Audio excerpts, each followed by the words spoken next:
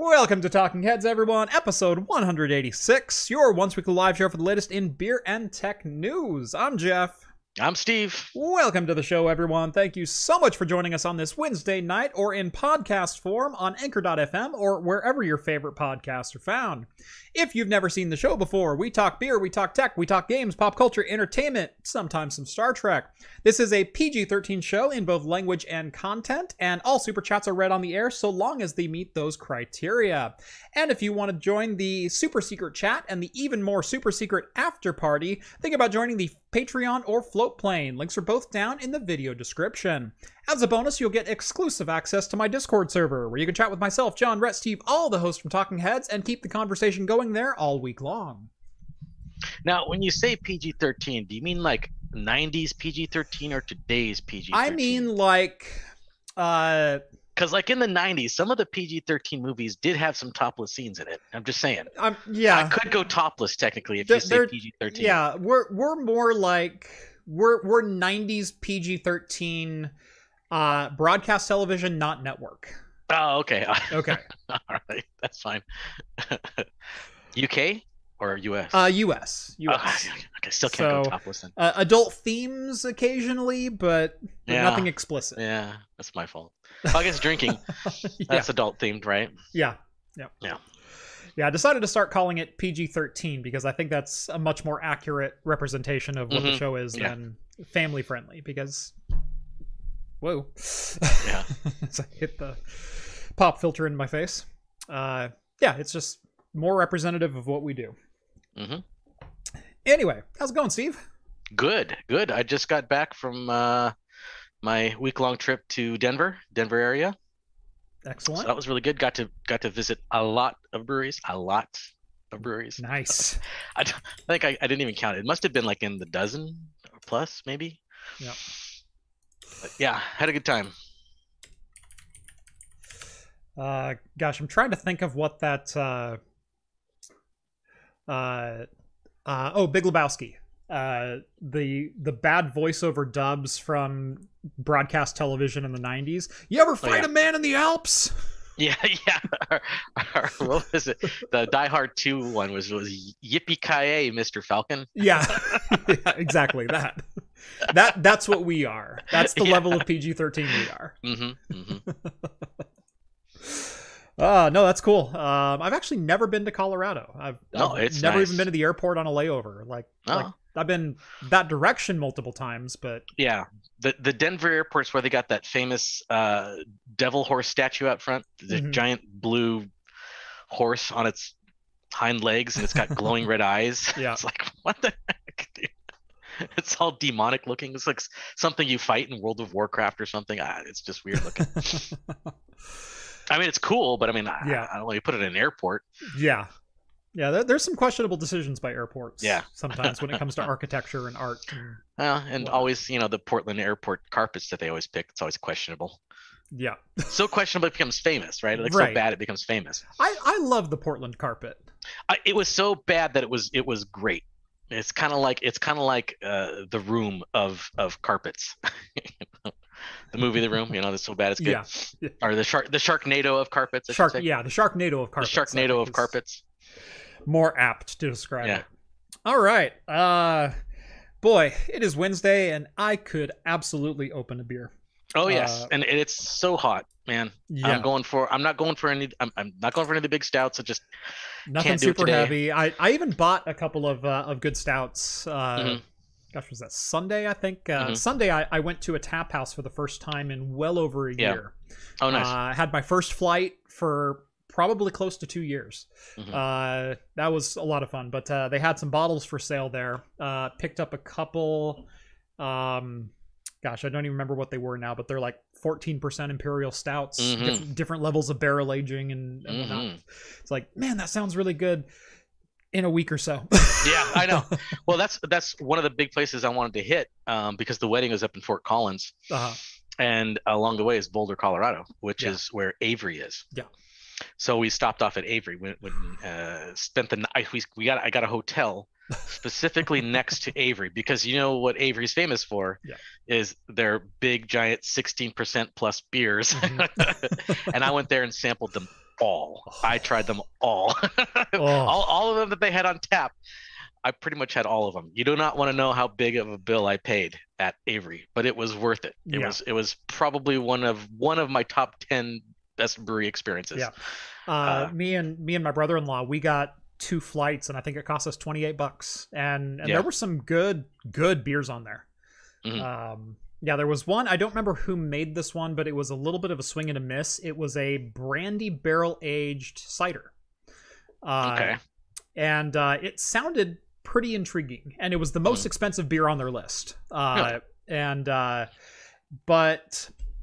they ended up using a very dry cider, which did not pair well with a very syrupy, thick, molassesy brandy that they aged it with. And so you could taste like a little bit of the brandy oakiness to it, and then nothing. it just muted out everything from the apple. It was like a carbonated but muted brandy. It was that's really terrible.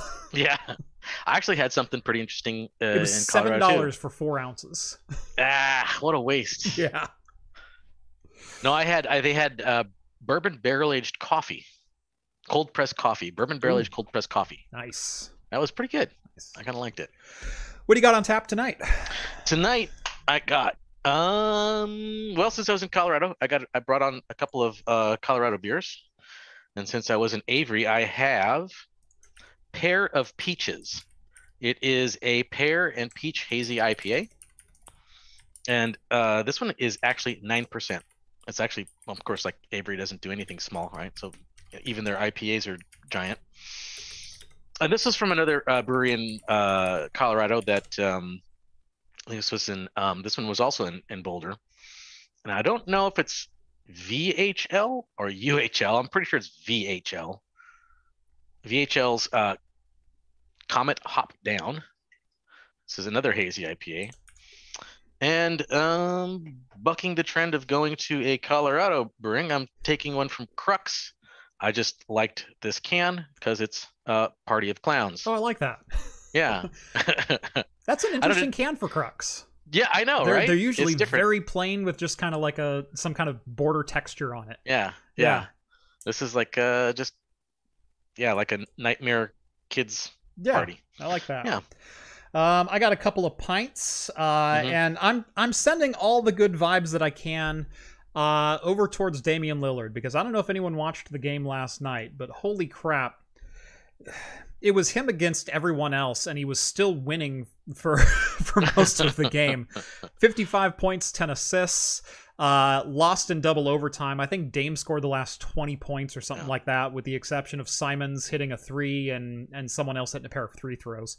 But yeah, it was a gutsy. Hit 2 game-tying shots with less than 5 seconds to go in the fourth quarter and first overtime.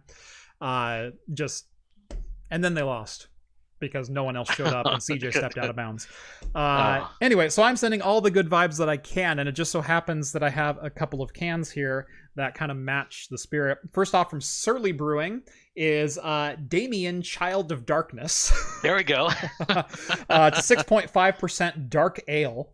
And then I have, this one is from J. Wakefield Brewing in Miami, and it is not again necessarily named for Dame, but it's Dropping Dimes, which is one of his songs. Yep. So this is a double dry hopped 8% IPA. Oh, so, sounds good.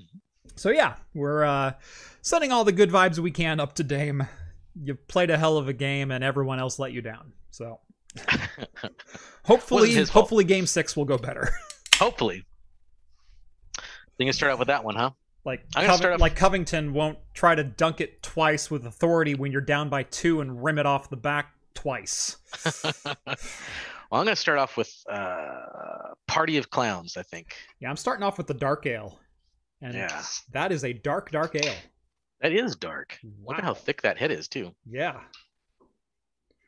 And for clarification, this is not a stout. This is an ale. No, it's a dark ale, yeah. Yeah. A dry hopped black ale spawns from the usually discarded remnants of darkness. Flavors of roasted malt and dark brown sugar are suffocated by hop aromas reminiscent of tangerine and pine. A tangerine tasting dark ale. Yeah. It could be interesting. All right. Oh, and I got my Avery glass since I went to Avery. There's like gin on this. Is there really? Like they say, tangerine and pine. That's coming into my nose as not a dry gin, but a like a high botanical gin, yeah, or like, yeah. So not your London Dry, more like your Aviation. Right. More right. Sprucey. More lemon peel and spruce. Right. Yeah. But that's weird. That my nose is totally going, oh yeah, that's just like a gin and tonic. Yeah. Well, that's not bad, but it's kind of weird that it's dark. But right? it's a dark beer with a giant head on it. Yeah, this one's very good. It's I mean, it's like most hazies, very very citrusy forward, kind of like citrus peel type flavors. Mm-hmm. Not too bitter though, no. Which is good. But not the mouth feels a little weak because sometimes the fluffy hazies that are kind of smooth and fluffy in your mouth. This one's more just kind of straightforward. Nice. But still, it tastes good. That is pretty good, I have to say. I'm going to need a minute on that one. Oh, yeah? I'm going to need a minute to sift through all of that. Anyway, we do have a $15 super chat from MadDog66. Hey, Jeff, my brother's wedding is this year, and I'm thinking of getting him a good whiskey, but don't know much. Any recommendations? That all really depends on, is your brother into whiskey, and if so, what kind of whiskeys is he into? And also, what's your budget? Because a good whiskey can mean $50, a good whiskey can mean $300. I'm pretty well versed in the sub $100 category, sometimes up to $150, but that's a very rare occasion that I spring for those. For if he's into scotches, you could go with something like a Glenlivet 18 would be a pretty good middle of the road scotch, or a Highland Park. They've got a Highland Park 14 and a Highland Park 16, I believe. That should be right in the $70 to $80 price range. All of those bottles should be. Those are pretty nice, approachable, drinkable scotches. Jameson 18 or Jameson Gold are both some fantastic Irishes. As far as American whiskeys, see, some people are throwing out Oban, Laphroaig, Lagavulin. Laphroaig. Those to me, if someone doesn't love scotch, and I mean love a deep peated, smoky, like burn the back of your mouth, burnt marshmallow scotch, right? It's not the bottle to get. I would definitely stay away from like high peaty scotches if they're not a big scotch fan. Exactly. I like my scotches, but I don't like it peaty that much. I like some peat, but I'm definitely more of a Highland, less of an Islay. Yeah. Yeah, me too. But yeah, what's funny is, and anytime you mention scotch, people always bring out like the peatiest of the peatiest, like, oh, look, get a Laphroaig or a Lagavulin. Yeah, I don't want my scotches tasting like licking a campfire. It's just not, right. Yeah, so peaty. Yeah, and I can appreciate them, but they're also not the bottle that I grab, and they're not the bottle that I try to introduce people to scotch with. Yeah. Oban doesn't need thrown into the same category. You are correct there. Yes. I overstepped with that one, but and then as far as American whiskeys go, you can actually get really, really solid American whiskeys, both rye and bourbon, for the $50 to $80 price point. Yeah. Whistle Pig Rye, they have a 12-year rye that's like $45-50. That's fantastic. You can go with the Bullet Bourbon 10-year or the Bullet Rye 10-year, which are both the Bullet 95s. Those are great $50 bottles that are absolutely fantastic. So there you go. Yeah, I definitely do like the rye, but I had actually, because my brother is also very much into his bourbons and whiskeys and stuff like that. So, and he lives in Colorado. When we went out there visit him, he had like his whole wall, and we just sat there for like an hour tasting them. Yep. And my absolute favorite that he had was one called Eagle Rare. I don't know if you ever heard of it before. Yeah. But it was absolutely delicious. I absolutely loved it. I have to go see if I can get it around here, but I would recommend that one personally. I also got to try the one that's aged in the ships, or the one that they put the barrels on the ships, so the natural rocking motion of the ocean helps mix the barrels, I guess, is what the idea is. I didn't really like it that much personally. I thought it was okay. I don't know what the constant agitation did to it. It just tasted like just any other kind of whiskey that has variations in flavor and stuff like that. But no, Eagle Rare is a great one. Eagle Rare was awesome. Yeah, that's a very solid whiskey. Trying to think of any of the other like $50 to $100 bottles that I've bought through the years. If you can find it, I'm gonna just type it into the Rogue Stouted Thunder. It's a whiskey that's made here by Rogue Ales and Spirits. They're a Newport, Oregon distillery. They have two series. So they have their Rolling Thunder Imperial Stout, which is a phenomenal, what is it, 11% Imperial Stout. Pretty high. Yeah. That they make there with all Oregon grain and everything else. They also make their Rogue Spirits whiskey, which is a fantastic American whiskey. Then they take those two and they will age their whiskey in the stout barrels, and they will age the stout in the whiskey barrels. And so you can get the Rolling Thunder barrel aged stout, and you can get the Rogue Stouted Thunder whiskey. And the Stouted Thunder, especially if you get the cask strength, although if he's not a huge fan of whiskey or doesn't know what he's doing, avoid the cask strength. Yeah, it's pretty high. but those usually run about $60 to $70, and they're a little bit more rare because Rogue doesn't distribute their spirits quite as far as their beer. Right. But that is a fantastic bottle if you can track one down. I actually saw it in Denver. The whiskey. Yeah, they had like 7 or 8 varieties at the bottle shop that I go to this last week. So, all right, let's go ahead and get into some news. We've got a couple quick stories, and then we will jump into a Computex rewind since pretty much the week is already done. It's amazing what happens when everything's digital. I know. It goes fast.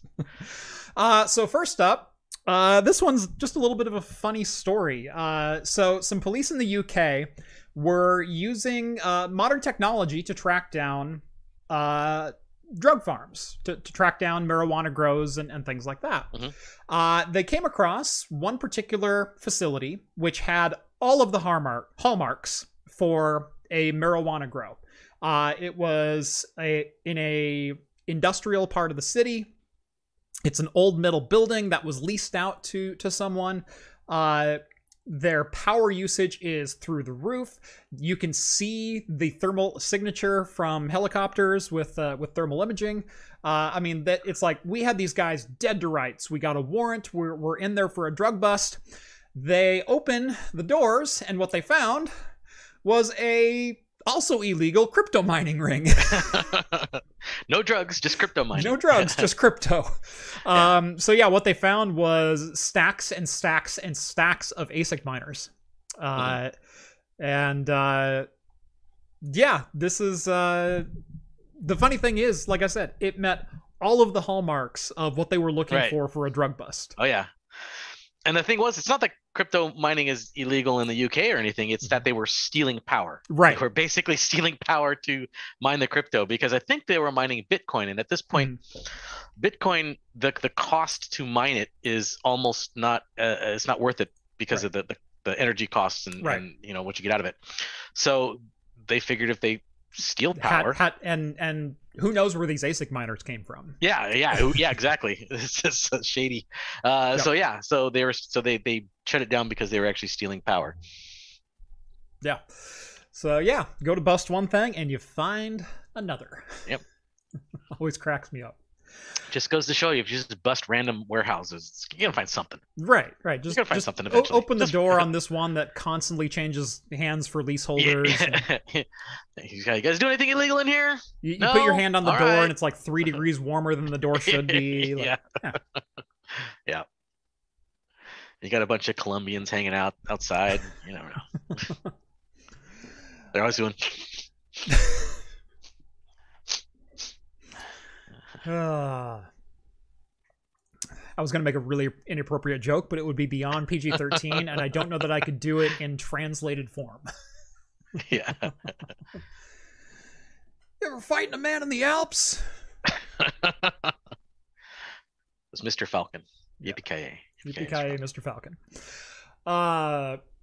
So we talked about this very briefly last week, and we're going to talk it ever so briefly again this week. Microsoft, way to get your foot into the news cycle. Last week, they hinted that a brand new unveil of the biggest change to Windows since Windows 10 is coming in the second half of 2021. And now we have a date for the announcement, which is on June 24th. Yes. Microsoft will be holding a press conference, a virtual press conference on June 24th at 11 a.m. Eastern, 8 Pacific. Because apparently we don't get to sleep in here. And lunchtime on the East Coast doesn't matter. So that's it. That's all we have. Yeah, just a date. I mean, there's a lot of speculation. Because I think we read an article previously, or maybe it wasn't. Maybe it was something that I read that I thought we were going to talk about. But there's going to be a fairly major UI upgrade from what I understand. That's what's been speculated anyway. And I think they're still going to keep it Windows 10 because it was my understanding that Windows 10 was going to be more of a service. Yeah. But who knows? It's been 5 years since the initial release, and they've done their two updates per year, I think, pretty much, somewhat with a mixed rate of success. So I don't know if this is going to be an entirely new operating system that people have to purchase or what, but I guess we'll find out in a couple of days. Yeah. There's definitely some speculation on new features. There's been some things talked about a massive update to the Windows App Store and a new ways for creators to monetize their apps. There's talk that a lot of the Windows 10 X features or the Lite features that were like kind of aimed to disrupt the Chrome OS market are going to be now integrated back into Windows 10 proper. So a lot of the low power, energy saving kind of things, maybe some better UI focus on mobile devices and small screen devices would be nice. But yeah, lots of different speculation there. I don't think it's happening this year, but I've even speculated that the Windows kernel is going away in favor of the end of the Linux kernel of some that variety, could be possibly a Debian based, because that's where Windows has been aiming a lot of their products lately. So they have, and well, I just really want Pinball to come back. That's all. That's all I want. I have a copy. Do you want it? Do you realize I do too. Do you realize that's only table 1 of 3? I know. Yes, okay. I know. They just wanted to make sure. I read the whole thing, and that's the reason why I didn't come back. They actually lost the code. The source code's gone to the ages. They have no idea where it's at. But they could do a remastered version. I want to see a remastered, RTX enabled. RTX Space Cadet Pinball. hey, you can have the ball, reflect everything. That'd be yeah, that'd be nice. Yeah, imagine pixel peeping on that in 8K. Yeah. You know what? If NVIDIA could get their ball graphic demo to work like that, right? Because that's been one of the ray tracing demos that they've done for a long time. Oh yeah, I remember that. Yeah, and it's always been a pipe dream. Well, recently I guess they revamped it for RTX graphics cards. So if they can make that look like that, I'd be down for an RTX revisit of Space Cadet. Hey, so if somebody from Microsoft is watching tonight, which is kind of doubtful, but if they are, is there? Okay, well then there you go. There's your golden ticket to get that suggestion up to the uppers. Remaster the Pinball from Windows XP and make it RTX enabled. That's right. That's what I want. Yeah. Windows 10's killer app. Yeah, that's right. That's RTX Space Cadet Pinball. Exactly. It's what everybody's wanting right now. That's what is on everybody's mind. Yeah. Kenny says waiting for Windows 10's chip challenge. Oh gosh, what's your favorite like Windows 3, Windows 95 game? Oh my gosh. Well, it's Solitaire has always been a staple. Mhm. But actually, you know what?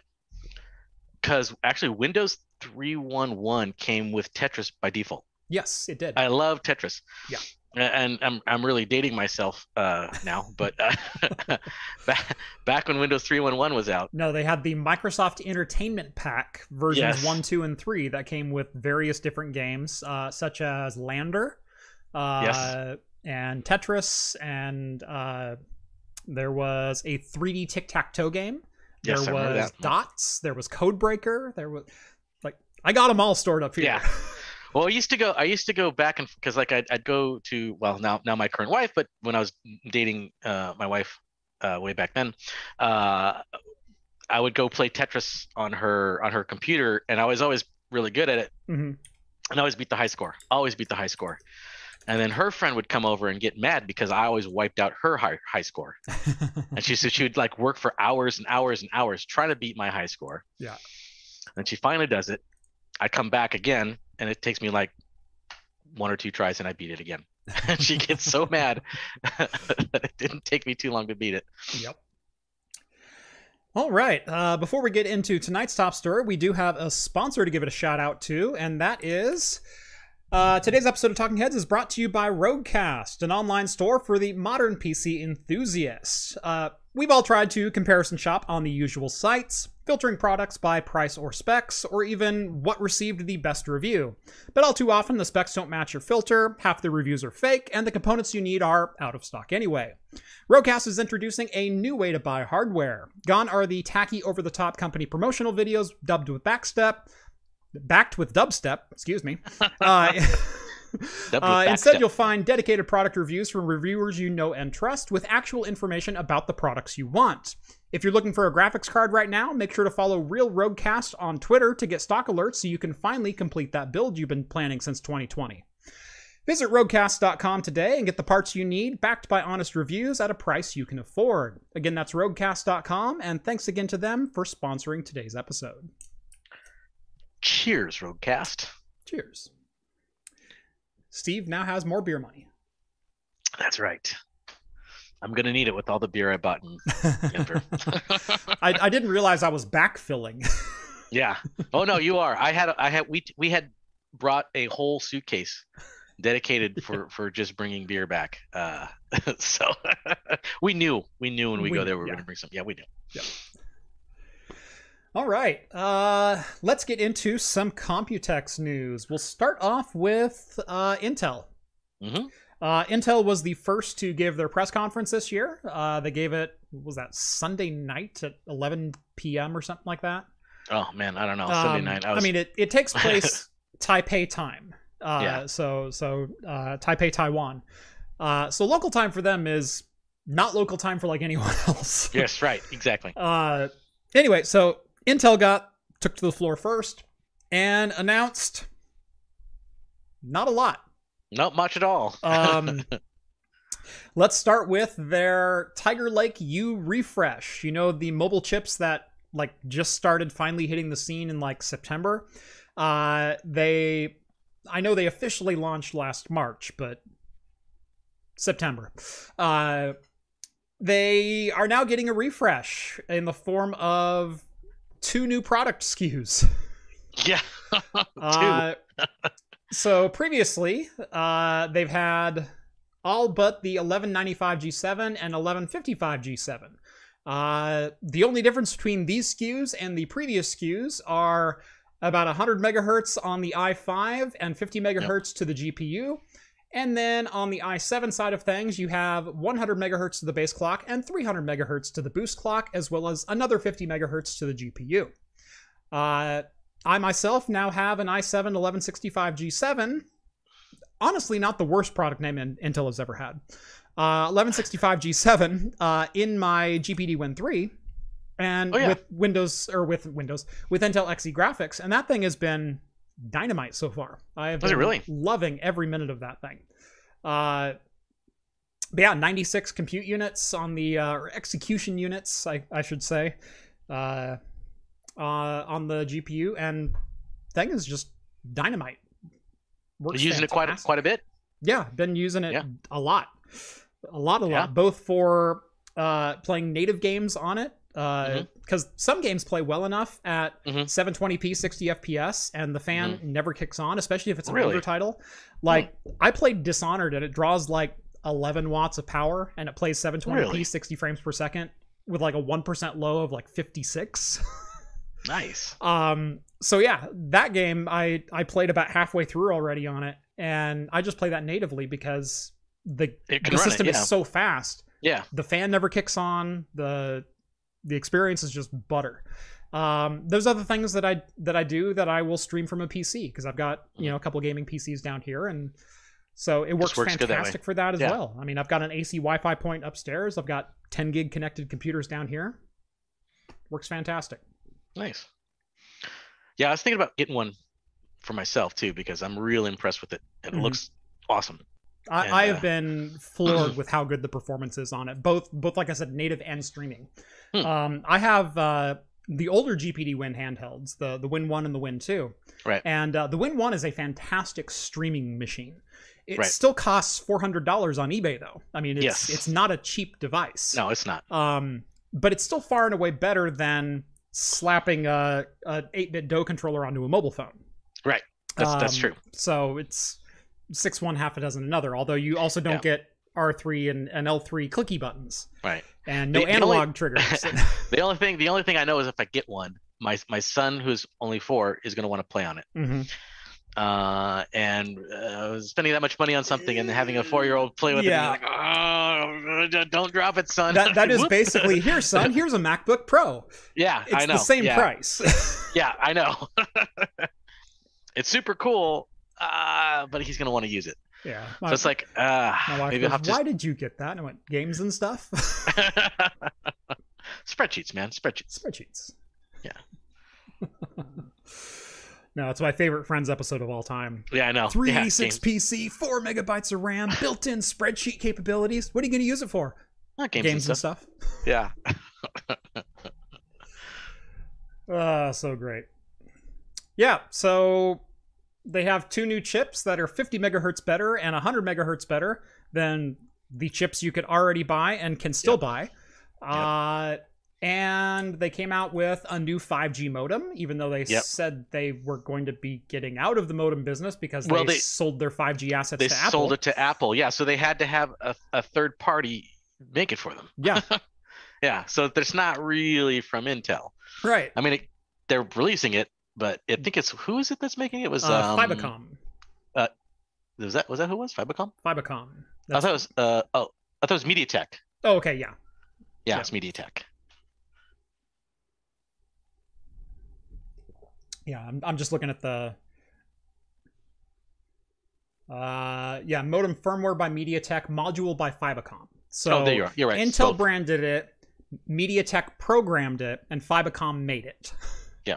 So there we go. So it's not really Intel. Right. It's not an Intel 5G modem. And they also teased a NUC 11 Extreme based on 11th Gen H series processors. First NUC to support full-length discrete graphics. Yeah. Yeah. I mean, I could fit a full fat desktop system inside of a case like that. So who cares? Putting a BGA processor into a NUC that's 8 liters doesn't really impress me. I'm sorry. No.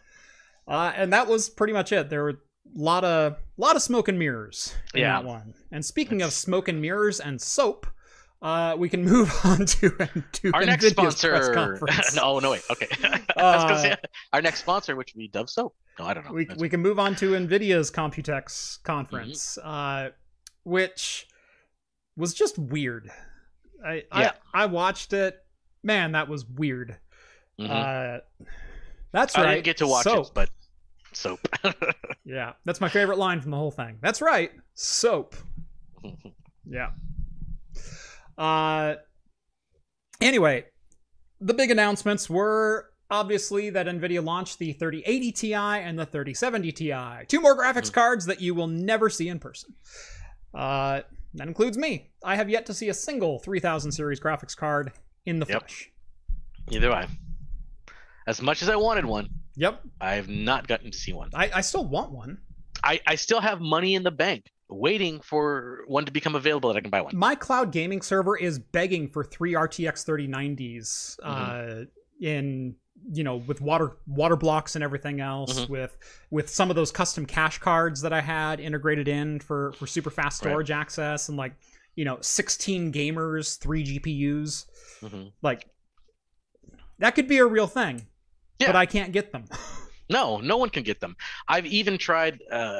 I think I can't remember where someone pointed it out, but there's a couple of dedicated YouTube channels that are just streaming availability, so you can sit there and watch I've seen them, and just wait, and then like alert will happen, like the red alert you got over there. It does the same thing. It plays it on there if something becomes available, and it tells you which store. Yeah, exactly. It goes but. they're like, every time I've seen it go off, by the time I get to the store, it's gone already. So it's still very frustrating. I've received because I've had notifications turned on for a 3090 for as long as I can remember, since it launched, and every time it's gone off that it's been in stock, I've even made it there within 30 seconds of getting a push notification to my phone, and it's already gone. 30 seconds. Done. The exact same experience that I've had, and it's almost impossible to get a hold of them. Now I did, and I guess the kind of good news about the 30 Ti anyway, because I did watch a couple reviews on it, specifically our friend Andy at eTechnics.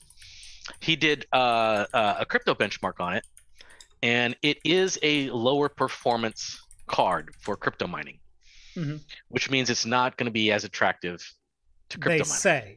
They say these are the same people who are buying full-fledged laptops with 3080M graphics on board, so they can set them in a tent and mine with them. I know. It's I still remember this talking about cheaper. That. I know. It still makes their money back. We will see. Yeah, you're absolutely right. We will see, because that has not stopped them before. 60% performance.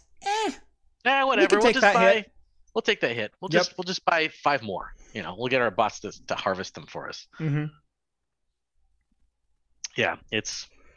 I mean, even still at what the 10 or 3080 Ti at MSRP is still like $1,200, right? Yeah. And it's not even going to go for that. On the open market. Add-in board cards are going for like $1,500 and $1,600. Yeah. MSRP is not even more like guidelines anymore. It's completely thrown out the window. It's like, just laugh at it. Yeah, MSRP. What does that mean?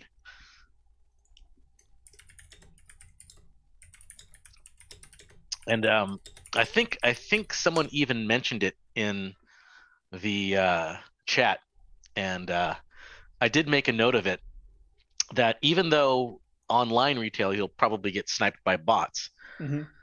But physical stores, apparently Best Buy in particular, actually will have the Founders Edition in stock in select stores tomorrow. Yes. It has been announced, and I think since everybody knows that, and if anybody has been paying attention to the chat, the Salem store, which is very close to Jeff and myself, already have people lined up waiting for it to open tomorrow. It's more than lined up. They also have some at Cascade Station. They're in Tualatin. There's also some in Springfield. They're already lined up around the corner of the building, and they got like 6 cards. There's going to be a limited capacity. And just like the first 6 people get in, they're going to get them. And that's it.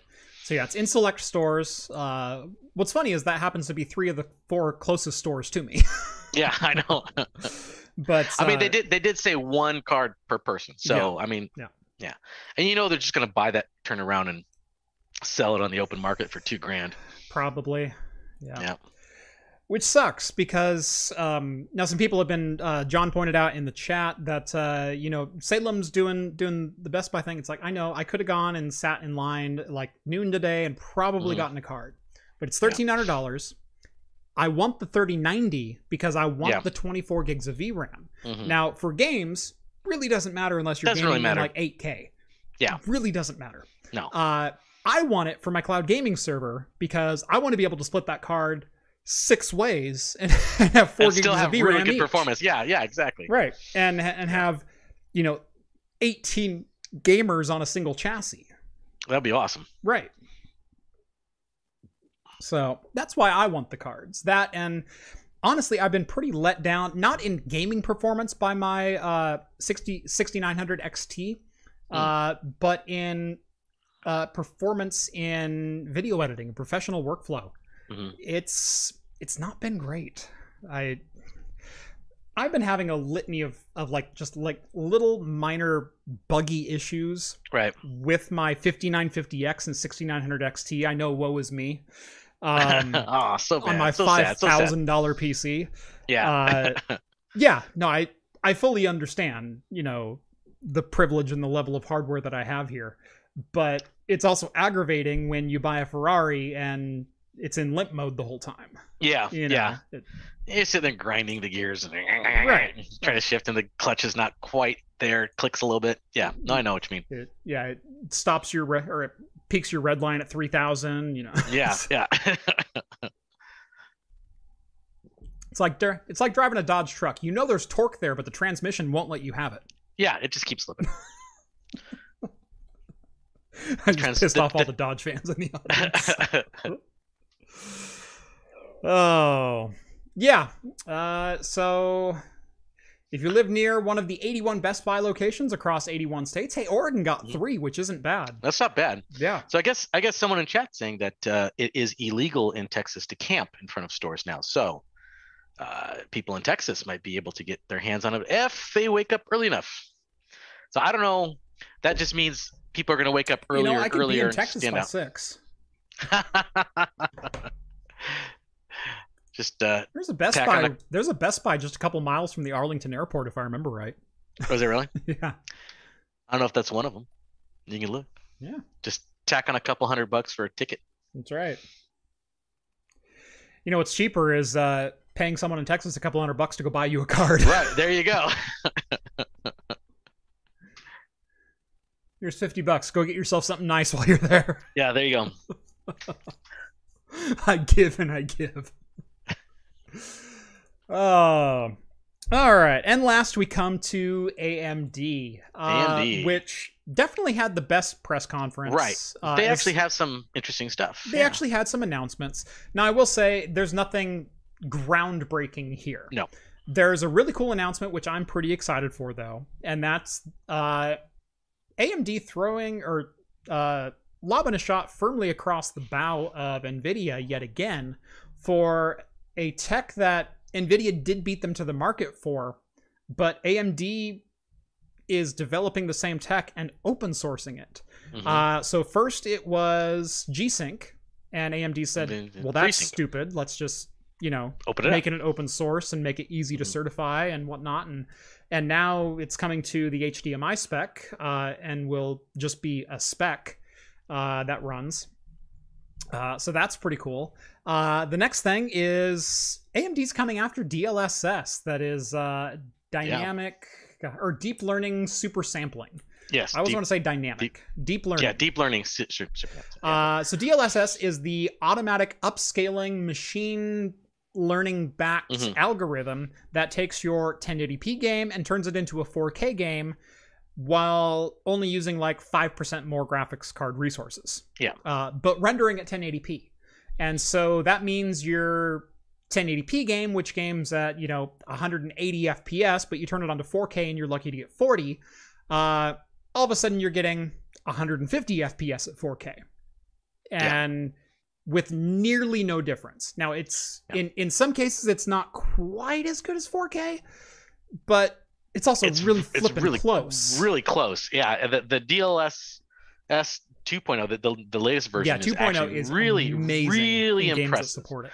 The first one was a little is iffy in some places, but the latest one, well, I don't have an RTX card anymore to really do it myself, but the demos we've seen are very, very impressive, and due to all the reviews that's been out there already, yes, it's very, very impressive. So an open source technology like that is very, very exciting.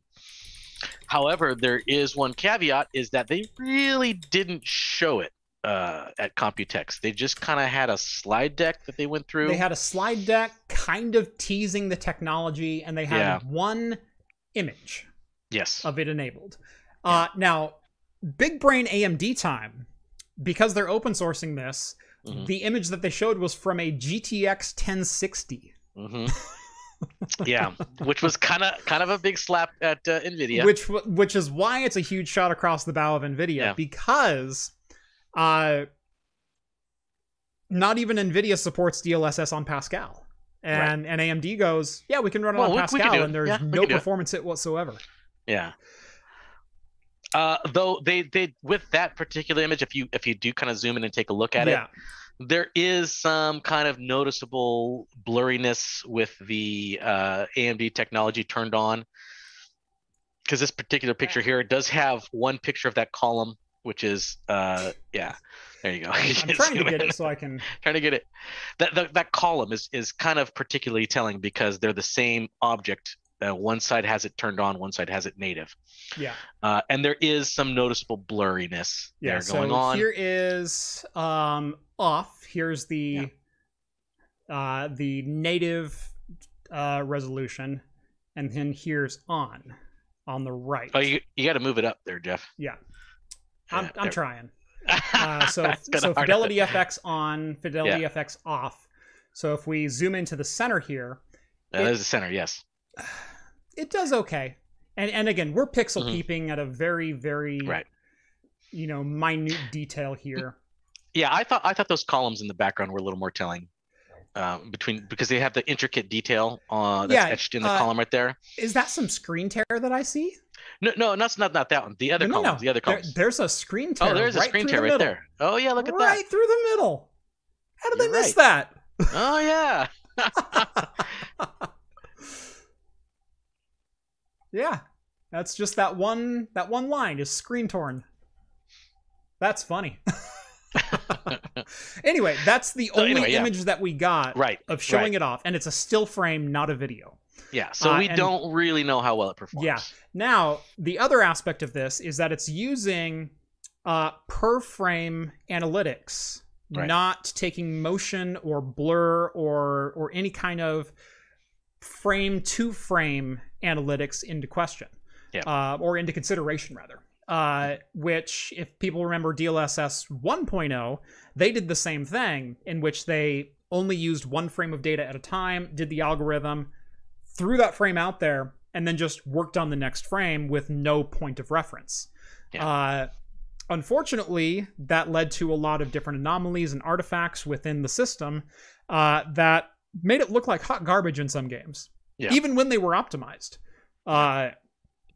So, regardless of this being open source, the proof is still going to be in the pudding as far as, is this actually a usable technology across graphics cards?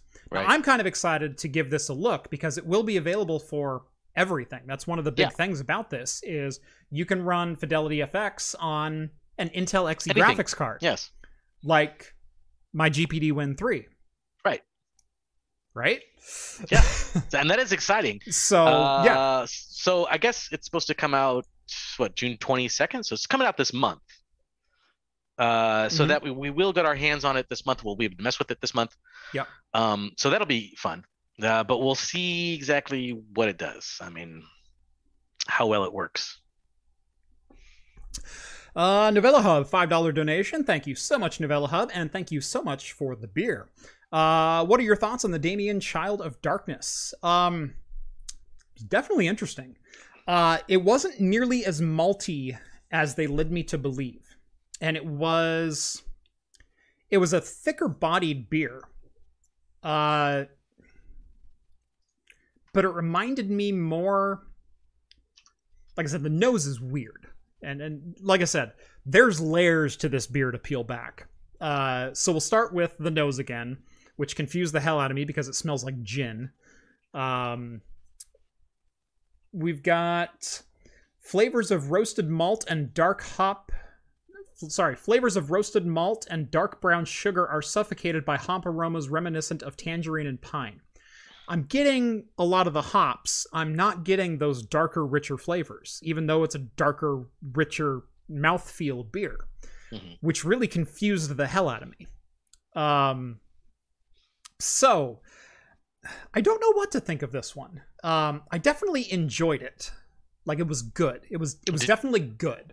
Did you finish it? I did. Yeah, I just polished it off. Was that a 16 ounce? God, I'm behind. I'm behind for once. Wow. I'm way behind for once. You were off your game today.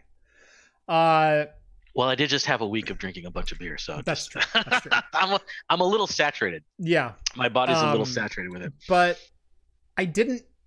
I'm also disappointed I didn't get much of that deep, thick roasted malt and brown sugar, and I was kind of wanting some of those richer flavors with some hops still present, and what I got was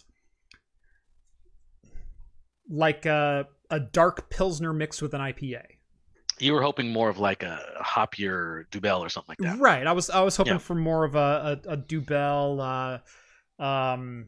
Gosh, what's the other one that's over there? The a brown. Brown. Like yeah. Yeah. Yeah, more of a brown ale where you get the maltiness with the hops and whatnot. And this had the hops on the nose, and they definitely carry through. It wasn't enough richness to make it interesting enough. So it was good. It was good though. Yeah. Like, don't get me wrong. It was definitely good. Oh man, that just made me remember something. I left a beer at my brother's house that I wanted to try. Dang it. I'm mad now. You better save it. It was a pastry stout, so it should last a while. It should last a while. Yeah. It should. You better not drink it. Right. My brother-in-law actually. So he came over. We went out to the tap house. Came back to my house and had another couple of beers. Opened a couple of good ones. And he bought a couple of beers that just like I did when we were down there. Right. Well, he left him at my house, and then I saw him on Sunday, and he goes, "Hey, can you?" Or I saw him on Monday, and he goes, "Hey, can you bring him on Monday?" So I brought him with me on Monday, and he left him with my stuff. So they came back home with me, and now I'm going. I could probably have those. Yeah. I'll just pay him back. It's fine. Yeah. I'll repay him with a case of Bud. Yeah. It's equivalent, right? Yeah. I don't remember what I got, and that's really unfortunate. I'll have to post it in the after party. Yeah. Because they're good beers. They're very, very good beers. No, I got quite a few beers. Some that I didn't get to try that I wanted to try because a lot of places I went to had a lot of bottle only selections where you had to buy the bottle and open it there. But I'm not going to do that. There's already so much that you have on tap that I'm going to try, so I'll just buy it and take it home. If I like what you have on tap, good chance that what's in the can is going to taste good too. So, yeah, like I said, a whole suitcase dedicated for just beer. And we brought extra packing material too, just so you know. Yes. Yep. So, no, we came prepared definitely for that one. Yep. Actually, I had a barley wine over there. It was at Coopersmith's. It's in like downtown Fort Collins. Probably in my top 5 barley wines of all time. It was excellent. It was very, very good. The rest of their beers, but man, they just made an excellent barley wine. It was superb. It was delicious. By the way, people better be paying attention to chat because I'm going nuts here. The first 3090 to show up in my PO box, I'm giving away 4 barrel-aged barley wines, all different, and a Trip in the Woods from 2016.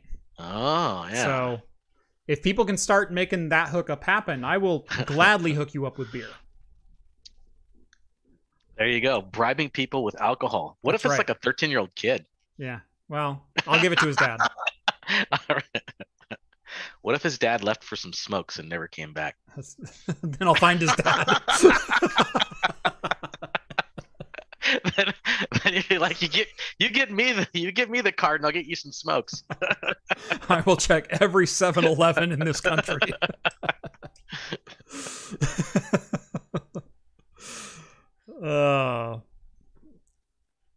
Yep. All right, we got a couple more AMD notes here.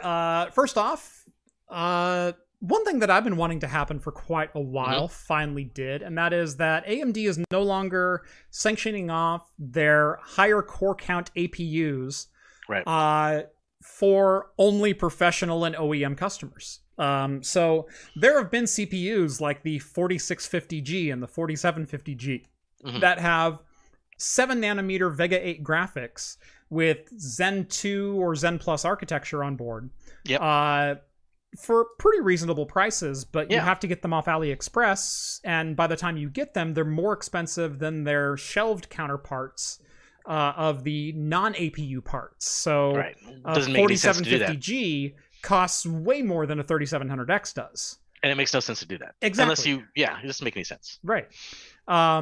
So there's been a lot of people asking for, hey, I'd like to make a kick butt home theater PC with integrated graphics because, well, I don't need, a 1660 in my home theater PC.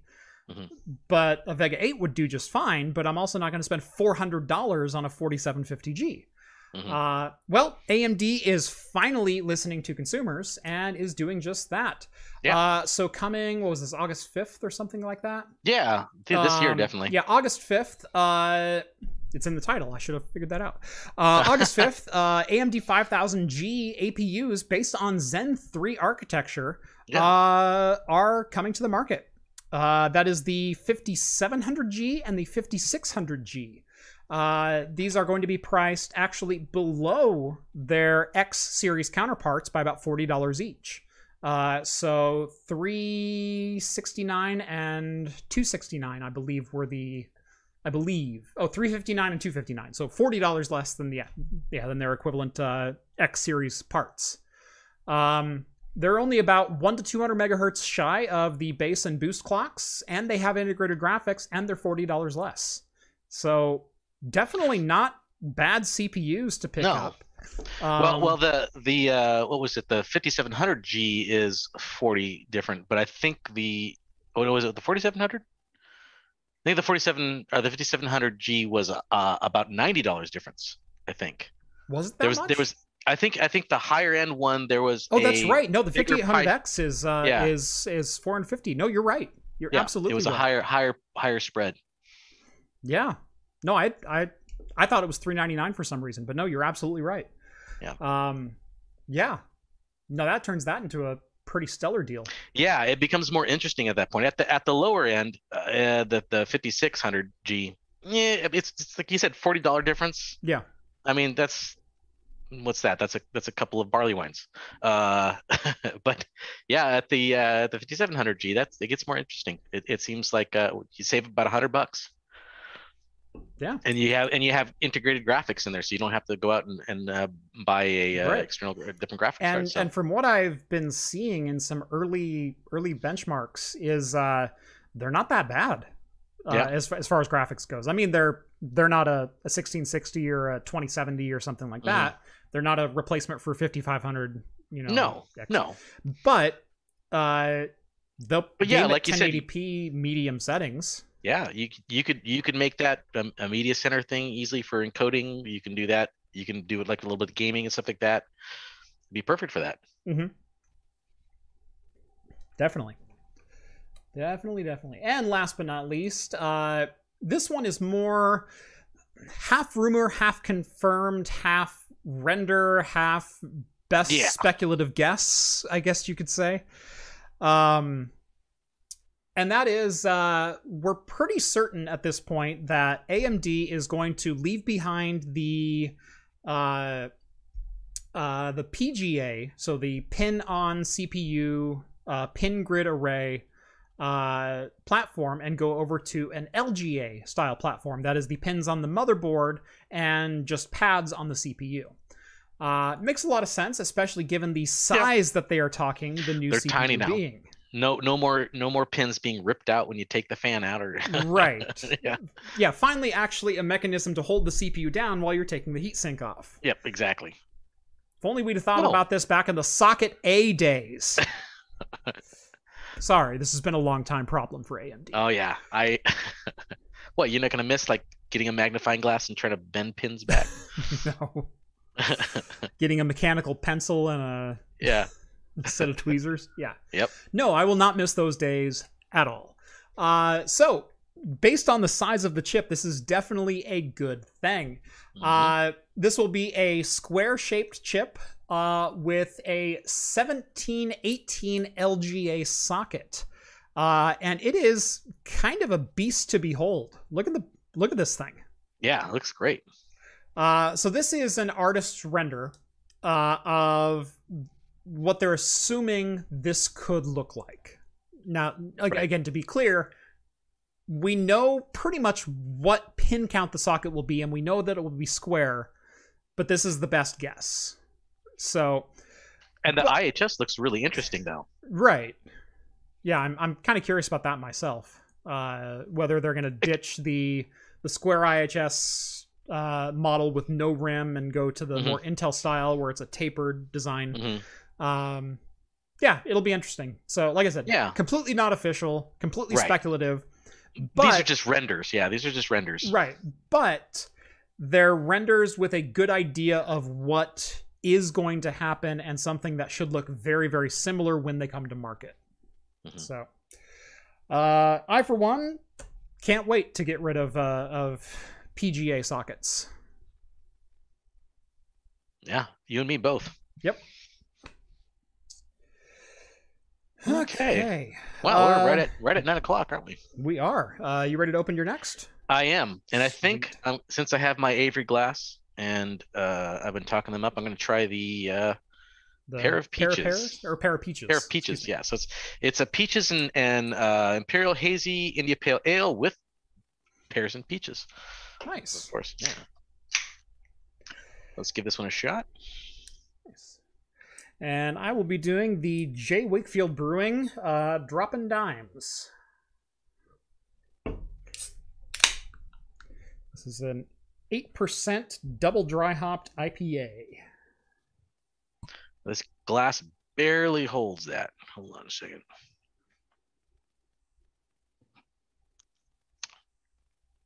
Oh yeah, this is exactly a 16-ounce glass, so it's always fun trying to get every drop in. This is an absolutely dangerous beer. Oh yeah, it's 9%, but it drinks like fruit juice. Yeah, I got to tell you, just from like this distance, this smells like fruit juice. This tastes like peaches and pears. It is absolutely delicious, but it's not boozy, and it's 9%. Oh my god, that's delicious. Yeah. Wow. Yeah, that looks great. Not the clearest beer in the world. Caramely, yeah. Yeah. Yeah, mine's pretty hazy. It's supposed to be hazy, so. Yeah, this one is not a hazy. This is just a double dry hop. But it's all of that fruit sweetness that I like in hazy IPAs. There's no acid burn to this at all. Oh, that's good. It's just, how do I describe that smell? That is strawberry, maybe a little guava, some orange and mango on there. Like there's a whole fruit salad in this glass. Nice. So good. We both got delicious hazies. Oh, that's good. Yeah. Oh man. And yeah, no burn at all. It's got a little bit of oil, but it's still very drying. But no burn. Well, I think they're starting to perfect how to do the hazies, so it doesn't get the haze burn. Right. I still come across them once in a while, but not so much anymore. Yeah. Yeah, I'm a little more sensitive to it than I think you and John are, where I will tap out of a hazy a little sooner than you guys. Or it could be we just both killed our taste buds already because we drank so many of them. Yeah. We could just like, they're all burnt off now. Yeah. We need like taste bud grafts. If anybody has don't want their taste buds anymore and doesn't mind donating, Steve will send you a 3090 in exchange for a fresh tongue. Something. I've already killed it with like hazy IPAs and hot sauce. It's like I can't taste anything anymore. The question I have is, who gets your tongue? I could get some hobo, I guess. I don't know. And on that happy note, we do have one more sponsor of today's episode, and Ivory Soap. And that is, today's episode is brought to you by Linode. If you've ever needed to host your own servers, whether it be for home or business, but don't have the resources or time to invest in hardware, power, cooling, and even space, why not let Linode host them for you? If it runs on Linux, it'll run on Linode. That includes the software from most of the tutorials on this channel, like how to run your own ad-blocking recursive DNS server, VPN gateway, or your own cloud-based Plex server, and more. Linode makes it simple to manage and deploy your own cloud services, with solutions ranging from a single shared CPU to massive multi-core virtual machines. They even offer dedicated GPUs in the RTX 6000 series for graphics rendering or machine learning. With shared CPU plans starting at as little as $5 per month and scaling up to as high as you need to go, you'll be able to find the hosting plan that fits your needs. Even if you do host your own servers, you can always use Linode to keep a backup off-site. Because remember, RAID is not a backup. Visit linode.com/craftcomputing and get a $100 60-day credit just for signing up for a new account. That's linode.com/craftcomputing, and thanks to Linode for sponsoring today's episode. Another cheers to Linode. That's right. We do need to get some beer sponsors, though. I really do. Yeah, we had Rogue send us something a long time ago. I've had Rogue send me out some stuff. I've had a couple others here and there. The problem with a lot of I don't want to say a problem. I want to say one of the difficulties of working with beer companies is the PR departments are often not focused my direction, and PR in general typically has a pretty high turnover, regardless of industry. And so I'll have one person on a PR firm who is super psyched to work with me. And then the next replacement comes in and goes, I'm not dealing with this YouTuber piece of crap. Yeah. I don't know who this is. And then the next guy is like, yeah, see, we worked with you before. I guess I can send you out a 6-pack or something. And then the next guy comes in and goes, who are you again? So yeah, it's like in the time that I've been working with a couple of, this happens in the tech industry as well. This happened with one company I'm not going to name here, but a long time rep for that company left, and now they won't even respond to my emails.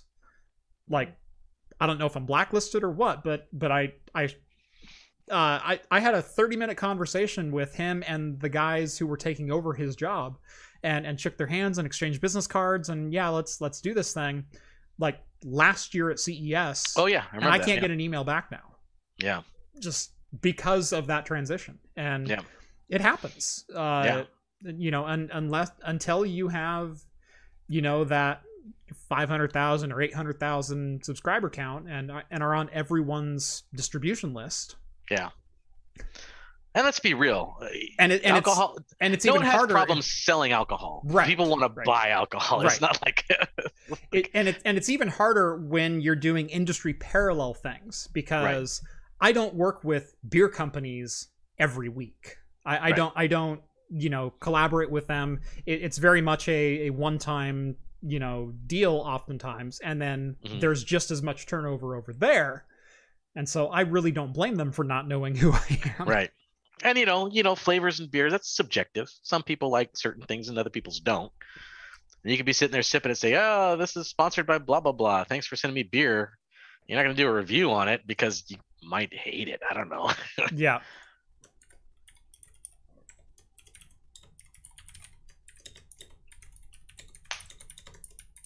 All right.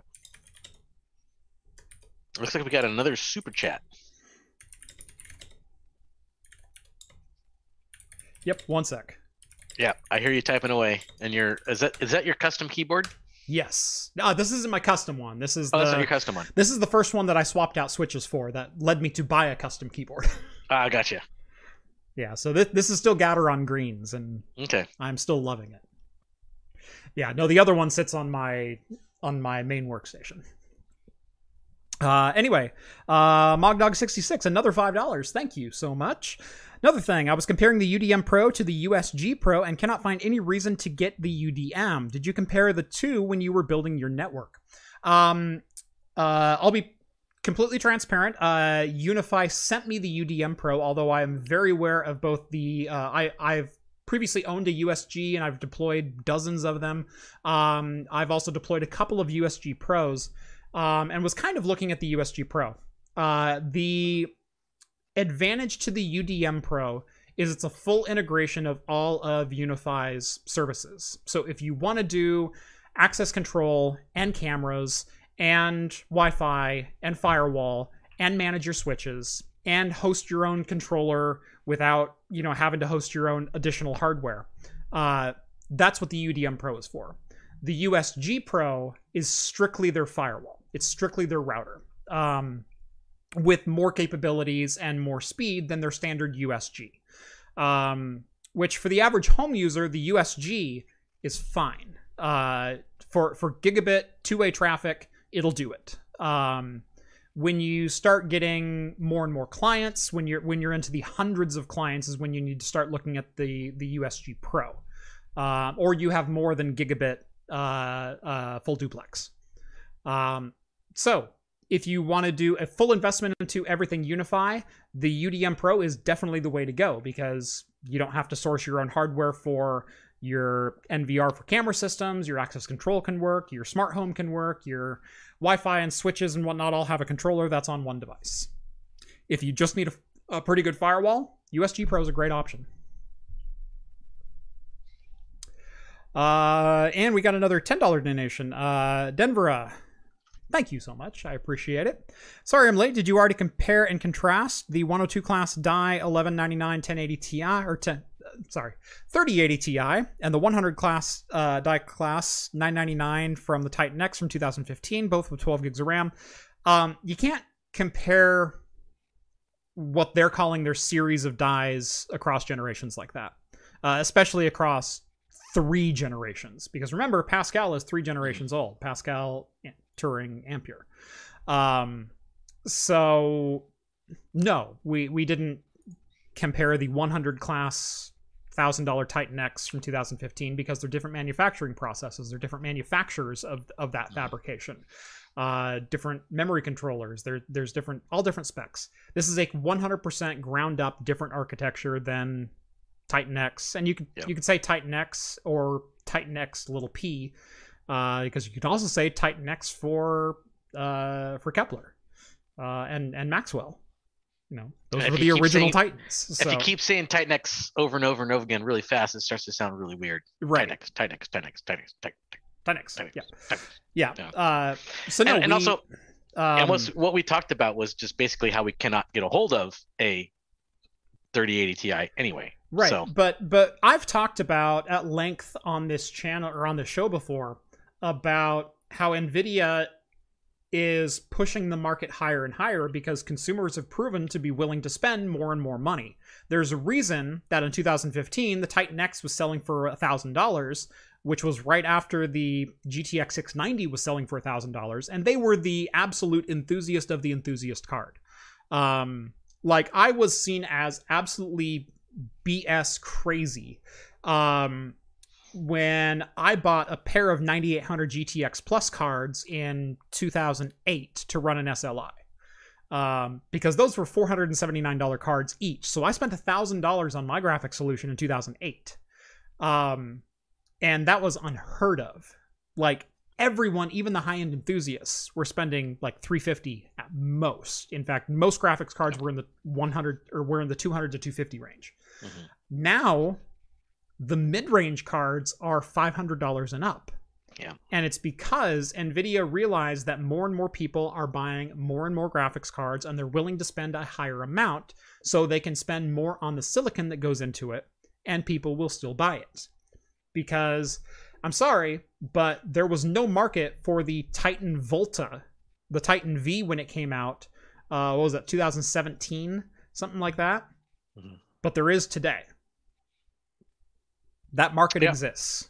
It's because availability is so pathetic right now. It's just hard. Not just availability. People are willing to spend $2,500 on a graphics card today. Oh yes, of course. Now it's not like you and me, but people. No. I mean, after a while, the bubble in the market's got to burst. It's going to happen.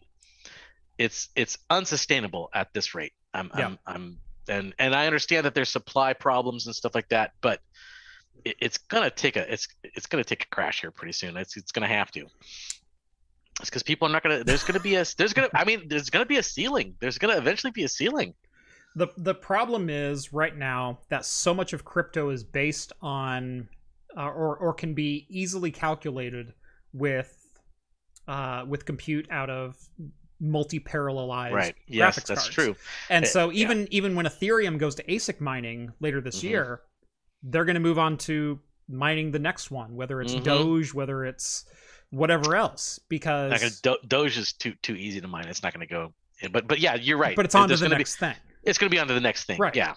We thought the same thing when Bitcoin crashed and Ethereum crashed and whatnot back in 2018. And we thought the graphics card market was bad then. Oh yeah, we had a nice respite. We're like, everything's going back to normal, right? Can you believe I paid $300 for an RX 580? Yeah, I know. Yeah, it was. Oh my god, I was insane in that video. I actually bought an RX 580 from a guy off Craigslist to do that video, and reviewed it. And the video did quite well. Can you buy a graphics card from a miner and does it hold up and whatnot? So I reviewed it against an RX 580 from the same generation, different manufacturer, but tested it and went, yeah, it performs exactly like an RX 580 would. There's no coil whine, fans running good, everything. Like, it was a good video. But I was insane for spending $300 on a $279 graphics card. Yeah. Not anymore. Look at me now. I know. Exactly. You got an RX 580? I'll buy it for $300. Yeah. It's ridiculous what they're going for now. Well, no, I won't, because that's an RX 580 right there. But yeah, it's just kind of crazy. Denver was talking Titan X Maxwell. Yeah, but the point still applies that you can't really compare the architectures. I just find it odd that the RTX 6000 is not even 20% more expensive than the Quadro 6000 from 2010, but the RTX 3090. The thing is, the Quadros have always been well overpriced and aimed at the business market, which will spend that amount of money. You're not buying a high-end Cisco 3600X router to run in your house with licenses for 1,000 VPN clients. Right. That's what Cisco sells. And that's what the Quadro is. The Quadro is professional graphics cards with ECC memory that have been validated and have drivers written specifically for them to be proven stable for situations that have to be 100% stable 100% of the time. Not a game where you can overclock to the knife's edge, and if you drop a frame or if you crash, no one cares. You reload your game. The Quadros were the certified premium, bulletproof, never die cards, and with some special features, with virtualization technology unlocked, and with some other things like that. So, yeah, kind of apples to oranges. You can't say that. Well, this series of graphics cards cost $4,000 before, and all of a sudden the consumer level is creeping up, right? But they're putting a lot more silicon into graphics cards today.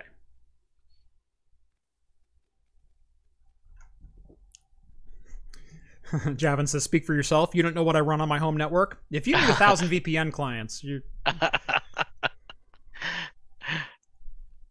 I don't want anybody to know anywhere where I'm at. I'm gonna like.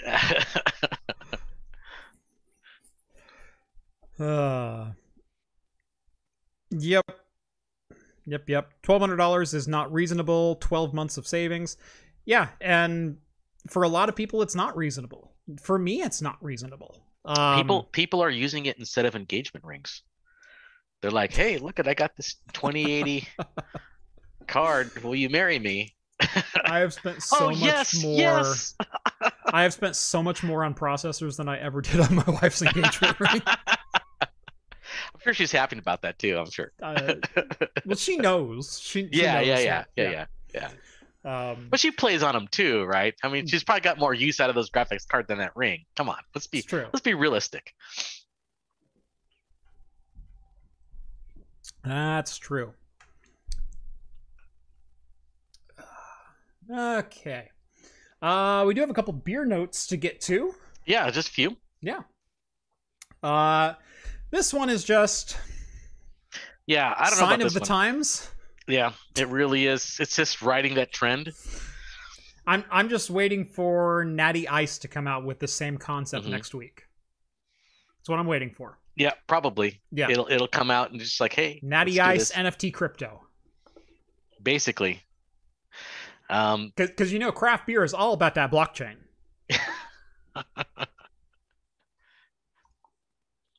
So basically, we have the world's first crypto beer. Yes.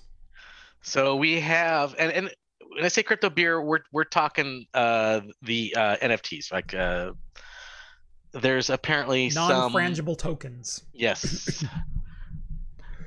Is it frangible or is it fungible? I thought it was fungible. Non-fungible, excuse me. Fungible. Frangible. Yeah. Fungible. Yeah. Fungible. Non-fungible tokens. Excuse me. Which is just a fancy word of saying it's collectible. It's unique. It's a unique identifier. It's collectible and it's on the blockchain. So it's like there's a definite stamp to say that this is a collectible. Right. Although, looking at this artwork that we have right here, this is there's a video that goes along with it. This is a still from the video, but the video is the artwork that actually goes with that is the NFT. That piece of artwork is the NFT that goes with the beer that you will own if you buy the beer with it. They're not even selling you the video, they're selling you the still frame. No, there's a video that goes with it. But you will have the NFT I guess code or whatever that goes with it. So it's limited to 250 cans, and each can is getting an NFT with and the NFT is on the blockchain represented from the artwork. Yeah. Okay. Exactly. Yeah. And if you look at it, they have a sample of it, and it's not impressive. Do you remember the Regal Cinemas? The roller coaster 3D popcorn intro. The popcorn that looked like it was made of stucco. That horrible thing from that's you got the Coca-Cola log flume and that reminds me of that. That's what the art reminded me of. It's like this is the. I was always more of a Cinemas. Cinemark with the flying through space one. Yeah, that was better. That was my jam. Okay, but that's what this artwork reminded me of. But apparently, you're not wrong, especially as I scroll down and there's a video down there, and you can look at it. Right? Am I not right? I hadn't watched the video. All I'd seen was I'm absolutely right.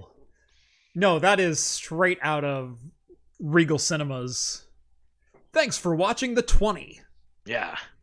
Please silence your cell phones. Be courteous of others. Popcorn is available in the lobby. Let's all go to the lobby. Yeah. No, that's horrible graphics. Yeah.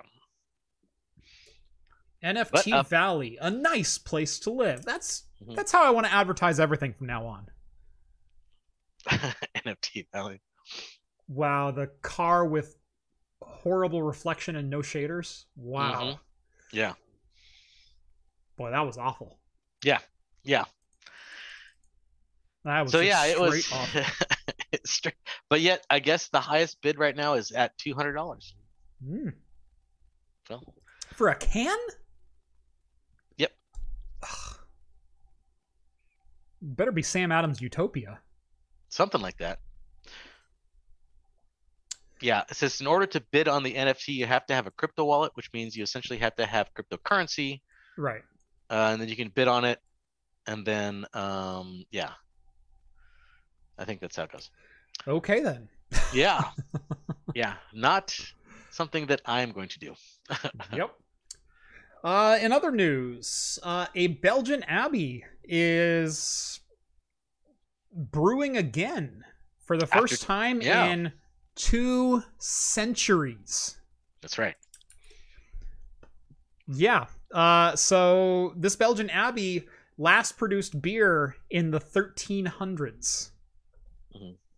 Sorry, 1100s. Yeah, 1100s. Yeah. Yeah. The French burnt them down. They burnt down the abbey. That's another reason not to like the French, I guess. Yeah. And not the French Canadians. We like. Sorry, they first produced beer in the 1100s. They burnt it down in the early 1800s, and now they are resurrecting the brewery, and it's rising from the ashes, as the title says. Yes. And they're going to start brewing there again.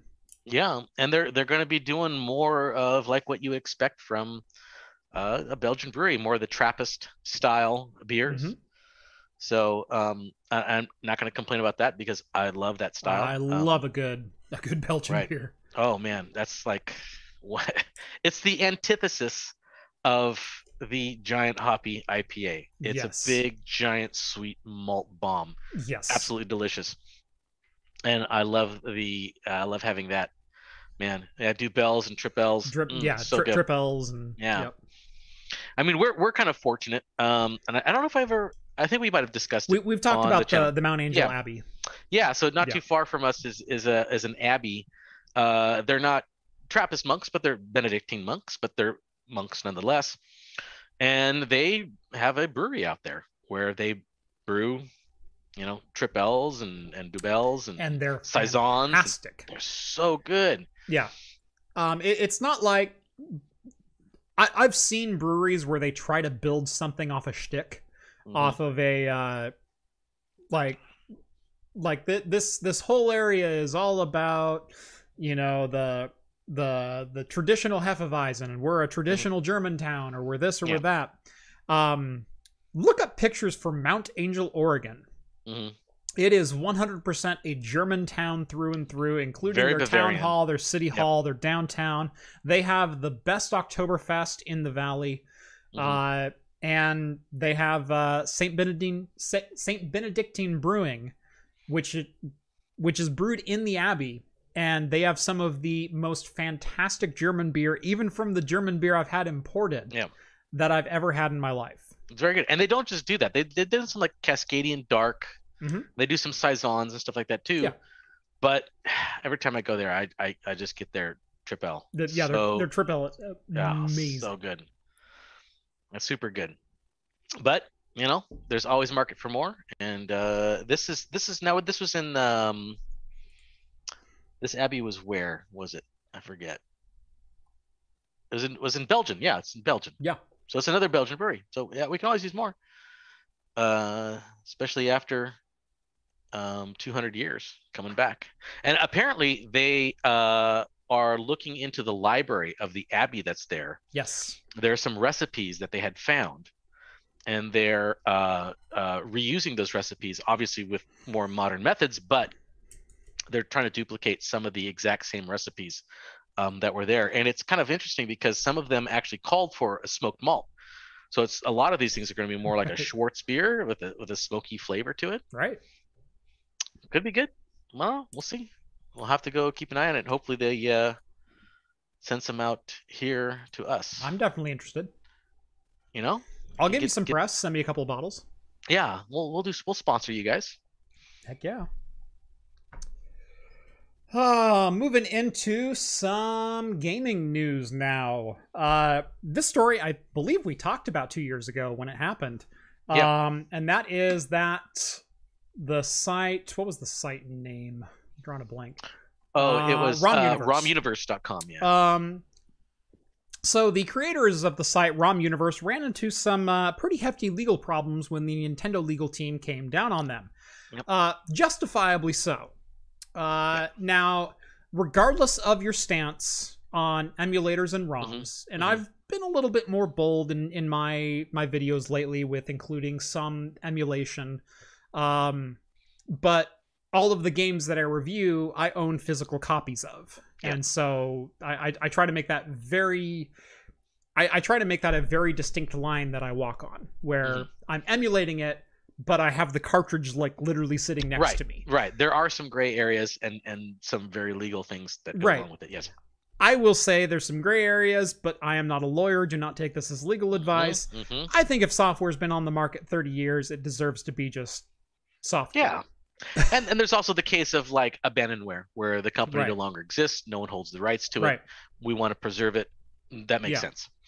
Yeah, but what happens when EA buys the rights to everything Microprose, or you go down the list of all the old Sierra point and click games and whatnot? It's like, who gets those? And the answer is no one, but the answer is also it's still technically illegal, but no one can come after you for it unless Well, the main reason people would come after you for it is if you started charging money for it. Started charging money for intellectual property that does not belong to you. Correct. You will 100% get lawyers on your ass at that point. And that's what happened here. Right. So it's not really the fact that he was distributing ROMs, because that happens all the time. Yeah. There's a dozen sites that I can point you to right now, allegedly, that you can download ROMs from, Nintendo or otherwise. The problem was he was charging for faster access and faster download speeds and more concurrent downloads. So he was putting a paywall between you and getting more games. And that is a direct monetary interest in the downloads that happen. Because there's, gosh, what do they call it? It was the, there's a certain term for safe harbor. There it is. Safe harbor, yeah. I couldn't remember what it was. I knew it was in the next article. There's a safe harbor rule that says, as a net host, you are exempt from requiring to validate the content on your network unless you yourself are charging for access to that network. Right. And where this guy misstepped was he was charging for better access to his network, in which he knowingly uploaded illegal content. Right. So now the owner of ROM Universe owes Nintendo $2.1 million. Right. And supposedly he only made like $36,000 a year from the site. Yeah. So huge misstep. Huge misstep. You don't want to start charging people for other people's intellectual property. You're gonna have a bad time. Which, by the way, he chose to represent himself in court. Which is the most asinine decision you could possibly make faced against Nintendo's legal team. Yeah, I know. Just get a lawyer and plead out, and maybe you pay, a couple grand or something like that. Right. You maybe have that saved up for how many years you had plead out, settle for $20,000, never show your face on the internet again. Like, you got away with it.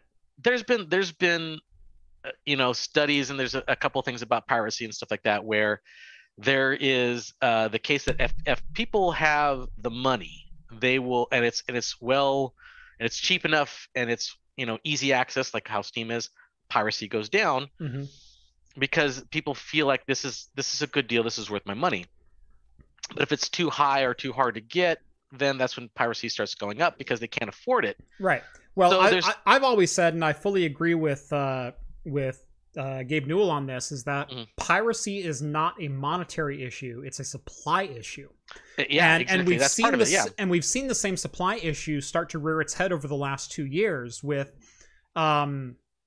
all of the companies and studios and production houses and whatnot breaking away from like, well, why should we let Netflix and Hulu run everything when we could just run our own service and charge people the same amount of money? Only not to realize that they have 10% of the catalog that Netflix does. Yeah. And not everyone's willing to pay $13 a month for just CBS content or just ABC content or just Disney Plus. And people are maybe still Disney just Plus because Disney has 50% of the content now because they bought everyone else out. But no, that's precisely right. And so so the fact that he starts charging money for this automatically means that they're going to come after him. That's just basically what it is. Right. One of the hallmarks of copyright infringement law, and again, I am not a lawyer. Yeah. Do not come after me. This is not legal advice. One of the hallmarks of copyright infringement law is when it comes to profit, when it comes to dollar amount. Yep. The FBI warnings that show up on the front of every Blu-ray and DVD and VHS and Betamax, sorry, Steve, to call you out, that you've ever owned. I had Laserdisc, man. You had Laserdisc? Well, you were a smarter man than I. Yeah. They've always included the statute that you cannot make illegal copies. However, the full illegal copy statute said for profit. For profit, yes. You can make personal copies. That was always fully allowed. But you couldn't take and make a copy and then try to sell it to somebody. Yeah, you couldn't reproduce the copy for monetary gain. Right. And that's where this went wrong, is the DMCA allows for safe harbor for content carriers, providers, web hosts, etc.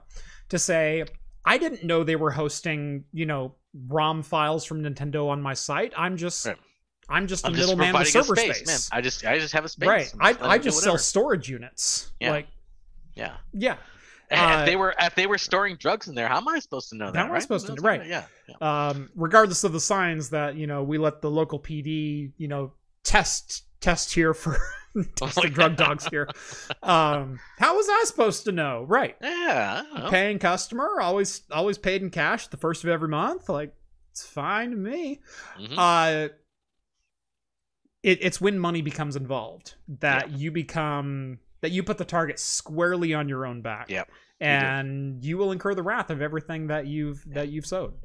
I am not a lawyer. Yeah, that's I may have a massive ROM collection, but I'm not distributing it. Not distributing.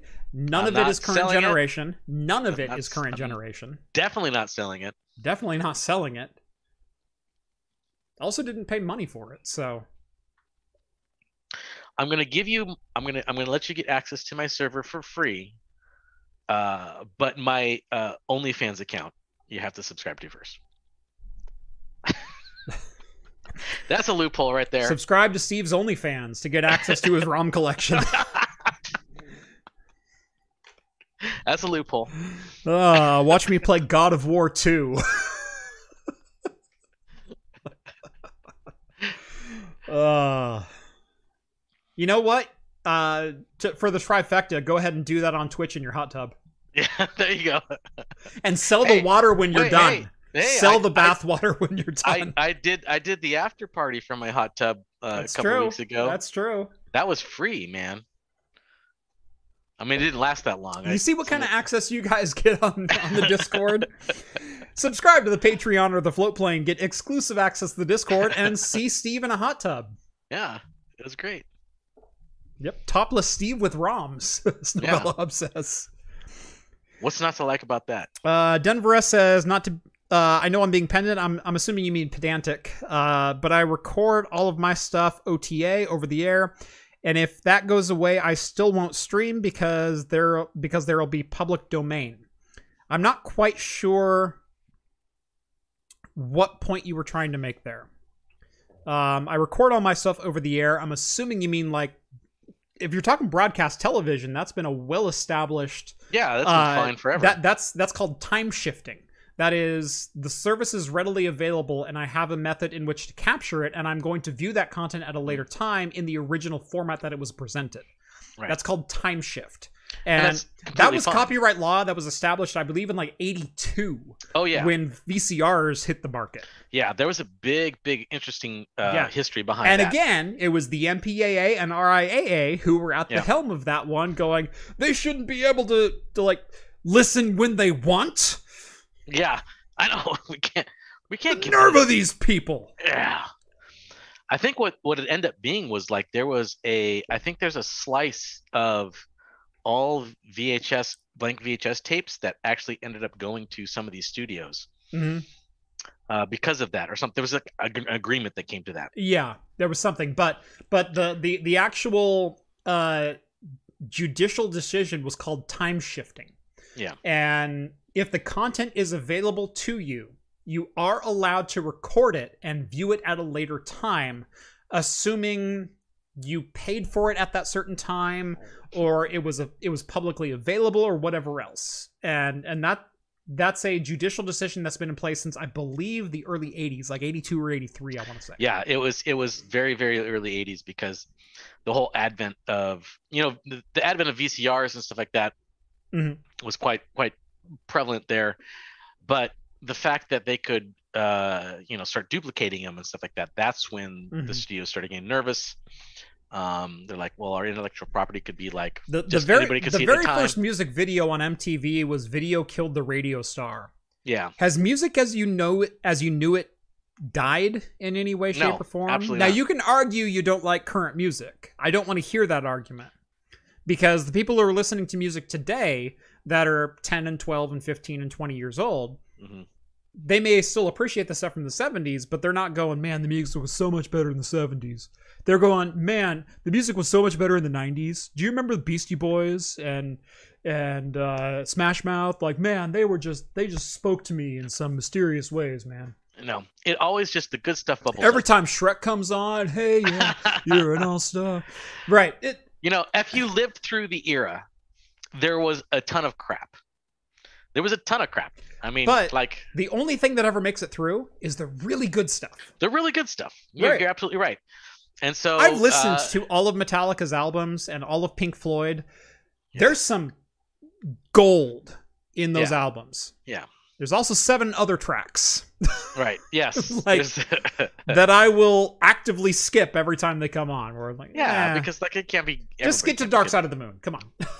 Yeah, every era there's some absolute gold, and every era there's some absolute trash. There's probably more trash than gold, obviously. Right. And so you can't nitpick based on the upper 5% of tracks that become like the only tracks played on the radio. Yeah. You have to take the era as a whole. And do you remember all the hair bands in the 80s? How many of those do you listen to today? Some of them were, even the ones that I remember liking, I go listen to them now. I'm like, how did I like this? It's terrible. This is kind of crappy. I think I listened to a Def Leppard song today that I remember liking. I'm like, I don't know. This isn't, I mean, this is, like, I still like Pour Some Sugar. I mean, like, those are kind of fun songs. Right. There's songs like that. But Love Bites is just like, it's just not, it just doesn't gel with me anymore. Sorry, I'm just not an emotional teenage anymore. You also go back and you listen to some of the lyrics of the songs and the message that's being sent, and better run faster than my bullet. Like, do you realize that's like about a teenager killing his peers, right? Yeah. But it's a catchy tune, though. It's a catchy tune. I mean, just like Ring Around the Rosies about the Black Plague, but it's a catchy tune the kids sing, right? It is what it is. Actually, it was kind of funny, or not funny, but it's kind of neat. The hotel we stayed at in Fort Collins, they had a section there where everybody had a record player in their hotel room, and you can go down to the lobby and they have this library of records. You just go through and flip through them and just take whatever you want and go up to your room and play them. Although it was already picked through. There was a lot of garbage. There was just a lot of garbage. It was like, hey, Paul Anka. Like, who wants to go take Paul Anka up to their room? Come on. But I'm like, and the thing was, they were not organized too. Oh, is this Pink from '92? No, give me Pink from '87. What the hell? Like, there's Best of Chicago. All right, let's go take that up. I take it up there. It's like, that's not Best of Chicago. Yeah. That's like, what the hell is this? I don't even know what this is. Yeah. All of a sudden, Journey plays. Like, No, it wasn't even Journey. It was completely something else. After hours karaoke. Yeah, but it was fun. I really enjoyed that. Yeah, not a lot of people know we are pretty big into karaoke. Yeah, I have a setup in my garage for just. I have a setup in my garage. John has a setup in his garage. Yeah. We're pretty hard into karaoke. Yeah. I have never felt so horrible in my throat the next day than after a night of drinking and karaoke. You go poker, arcade machine, karaoke. Those are the 3 steps. My throat is spent at the end of the evening. I wake up the next morning, just like, yep. It's like tongue of sandpaper. The back of my throat is like I swallowed half of the Sahara. It is just horrible. Novella Hub says Jeff wearing nothing but a guitar in the after show. yeah.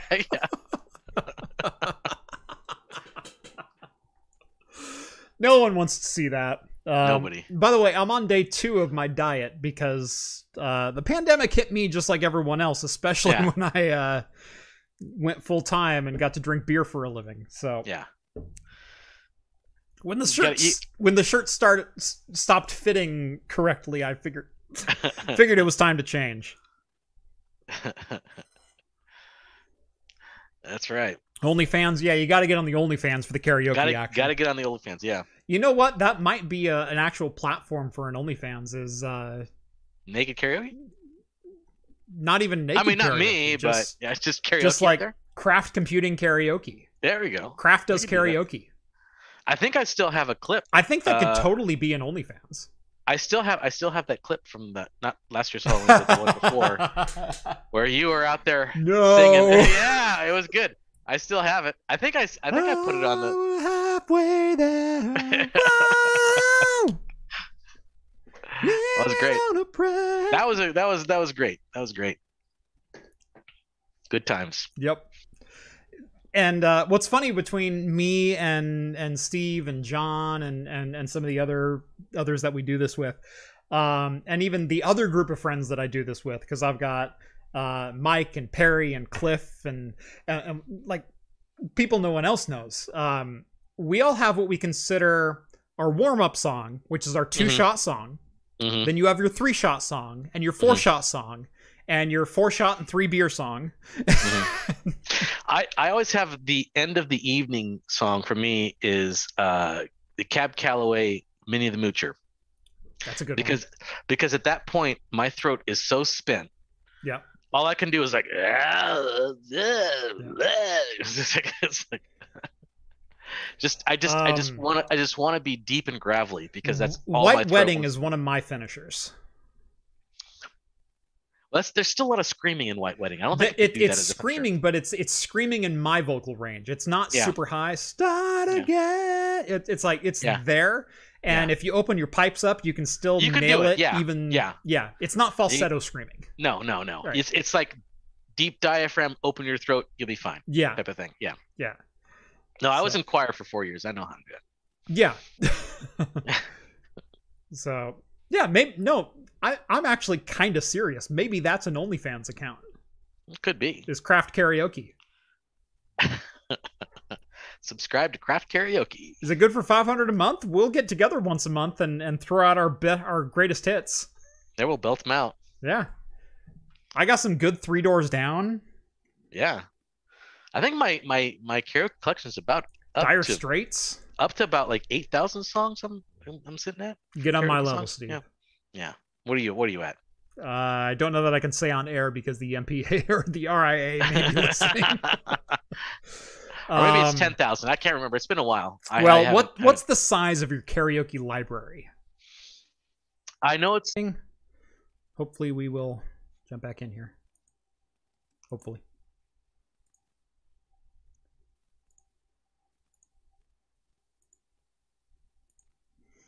All right. Well, that was weird.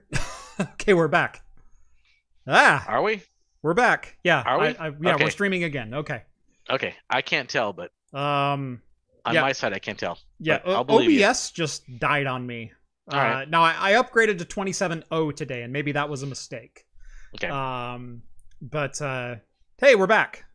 There we are. We're back. Anyway, Steve, you were saying you have like 10,000 songs. It's been a while since I looked and counted, but because as I find stuff, I'll add it to my collection. Yeah. But yeah, I think it's like 10,000 around that. I'm gonna say. Mine won't fit on a 1 terabyte.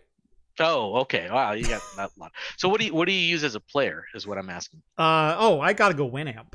Yeah, that's exactly it. Winamp is so old, but it's the best. I've got Winamp. I've also got a gosh, I'm drawing a blank on the name of it now, but I have kind of like Winamp. It's a multi-platform open source read CDG, but it's built specifically for karaoke, where you can enter singers' names and have them queued up beforehand. With the songs that they want. I've tried a few of those, but the search algorithm and the how fast it is. The one I found is not as lightning good as fast. Is as really? fast as Winamp. Yeah, I'll see if I can get you that one. Okay, because I haven't looked in a couple of years. Yeah, I've just constantly used Winamp because it was, and all the time I tried to find something better, it never was as good. So Forrest is mentioning Nickelback killed the stream. That was probably it. That's probably what it was. We started talking about karaoke. John got jealous, did something. How many Nickelback songs do you have for John? I have the entire discology for John. Yeah. Yep. Look at this photograph. Yep. We got the full collection for him. Hopefully in FLAC. None of it's in FLAC because no one has that kind of space. Yeah. Especially when you get to the. I think my collection's at 60,000. Steve. And I don't even know if CDG works with FLAC. I don't think it does. I don't think it does. I think it's an MP3. Yeah. Has MP3 to be or WAV. Yeah. Peter says, greetings from Australia. Hello. Wow. You must have just woke up. Or has it been like afternoon? I don't know. I don't know what time no, it is. They're what? Yeah, no, they're like behind us, but the next day. Yeah, so they're like it's like 6 or 7 behind us. So yeah, it's like 5 o'clock. Okay. 5 o'clock, 4 afternoon, o'clock, then. something like that. Yeah. Oh, okay. All right. Yeah. Yeah. Anyway, yeah, I have a new program that I actually run on Pop! OS. So I have a dedicated machine with a 1 terabyte SSD that has the majority of my songs on it. They wouldn't even fit. I put a 2 terabyte spinner in it. That's right. I've got a 128 M SATA and a 2 terabyte spinner. And well, maybe I'll just have to into an Intel your Nook. collection. Yeah, I'll have to go copy yours then. Yep. Next time I come by. Yep. Hopefully it's nice and organized. It is. It's okay, beautifully organized. Because I had mine organized for the longest time, and then John's like, I got all these new songs. Just take it. And I dumped it in there. It's like, no, these are not new songs. Crap. You just don't have the files. You just don't know what you have anymore. You just don't know what you have in there. Yeah. And I went through took me hours to resort them and delete duplicates, and then. Yeah, Augustus says 1 p.m. in Western Australia. So about 4 or 5. I was right. Okay. All right. Okay, that's good. Yeah. 4 or 5 on the East Coast. Yeah, 3 p.m. here, Thursday in Australia. Yeah, like I said, you're like 6 hours behind us, but the next day. Yeah. Oh, we got Netherlands now? What does tomorrow bring? Should I just stay in bed? That's what I want to know. Yeah. What's the... Yeah. Can you guys be like my canary in the coal mine? All right. I'm going to open up my last beer.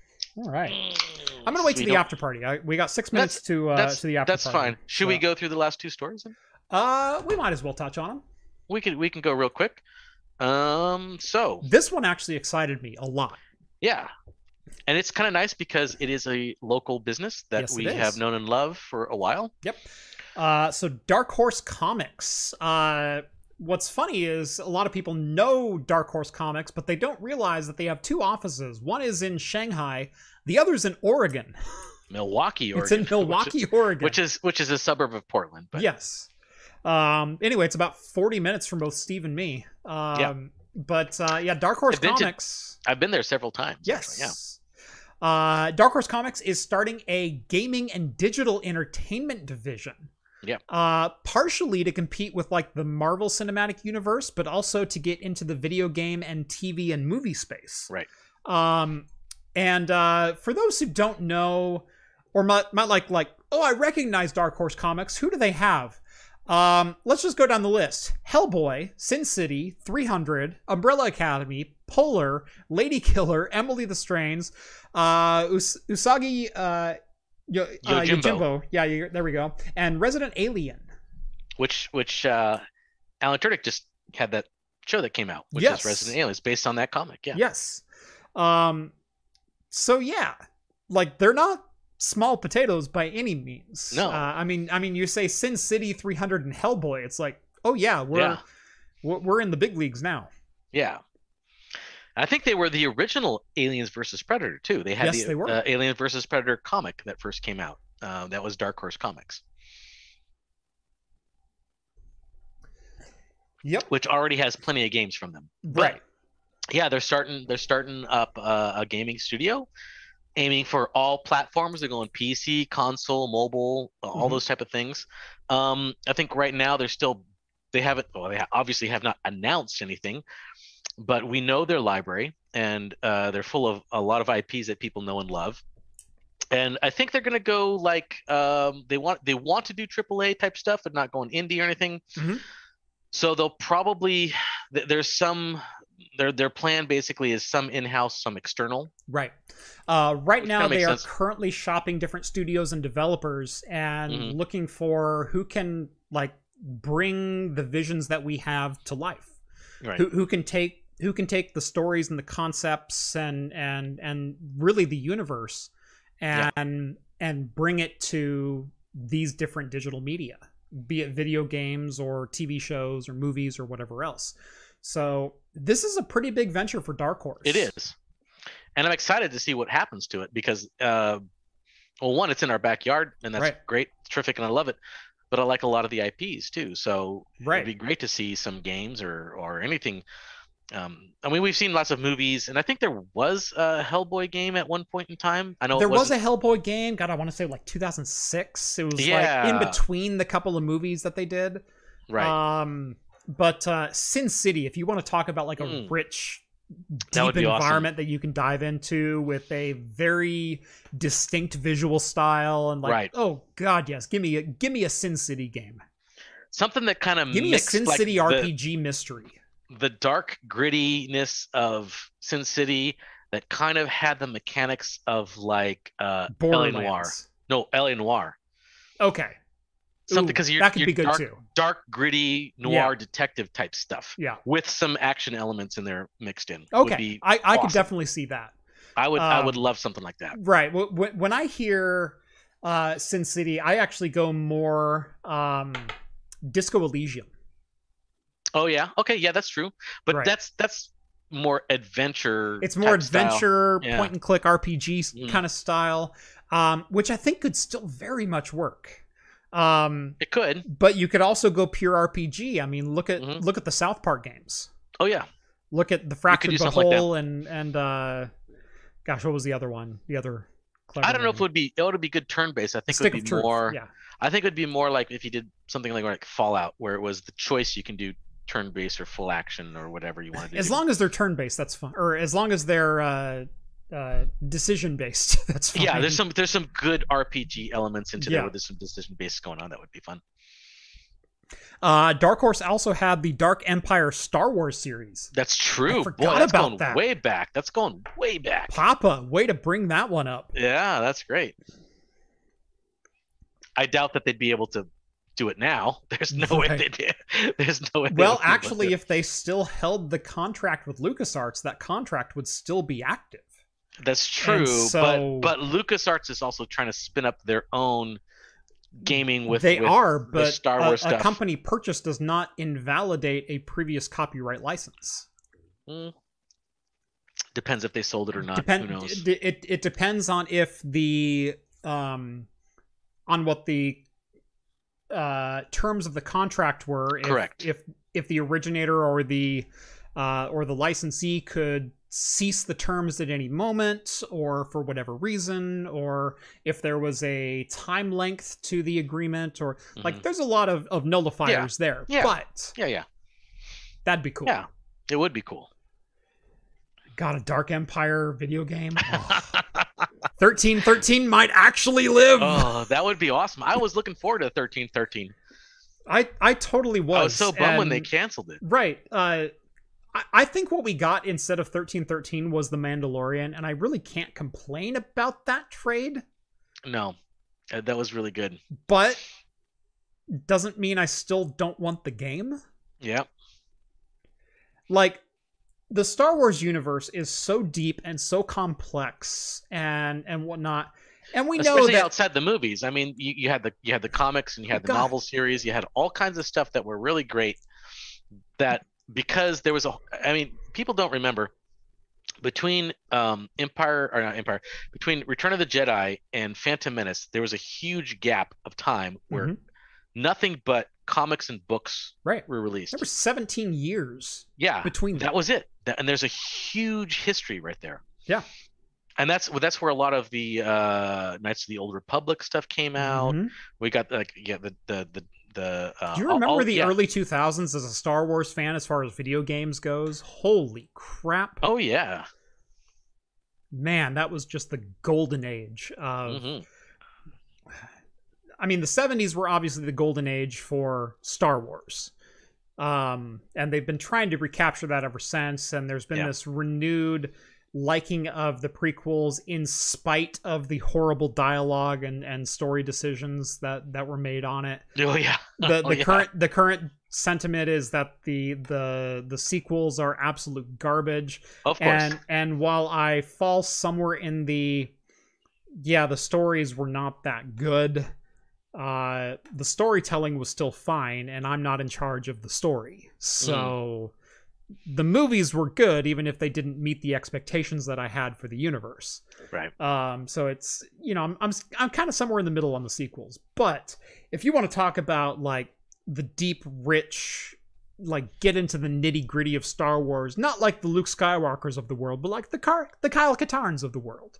Yeah. Yes. And whatnot. I mean, there are so many of those type stories that could be told in the universe, in canon. I absolutely love the Knights of the Old Republic story and the game that went with it. Both 1 and 2 were just wonderful. I mean, they were like one of those, because it was completely removed from. I mean, it was still in the same universe, but it was completely removed from everything that we knew. Right. So it can. It's what made Rogue One so great. Yeah. Is that it's in the universe. I mean, Rogue One had a particular outcome that you knew was going to happen. You knew the outcome would happen. You knew eventually but the story behind it was completely open. You can do what you want with it, basically. Yeah. But you knew the outcome, but just like Titanic, it still made for a fantastic story. Yes, of course. And the thing is that particular story was so far removed from the Jedi and the Luke Skywalkers and the Anakin Skywalkers and the Obi-Wan Kenobis of the universe. Yeah. That it was just a Jen Erso, and it was you can tell a good story, and that's why I think The Mandalorian was a huge success too, because you were in a familiar setting, but with a character who was unremarkable but yet still remarkable. Exactly. Yeah. It was great. And familiar yet different. And that's what we got with the Dark Forces franchise. Yeah. That's what we got with the Republic Soldier. Gosh, what's the Republic Commando? Commando, thank you. Republic Commando franchise. That's what we got with the Battlefront franchise. That's what we got with all of these different things in the late 90s and early 2000s up to about 2006. And then all of a sudden, like, the IP just kind of like dried up.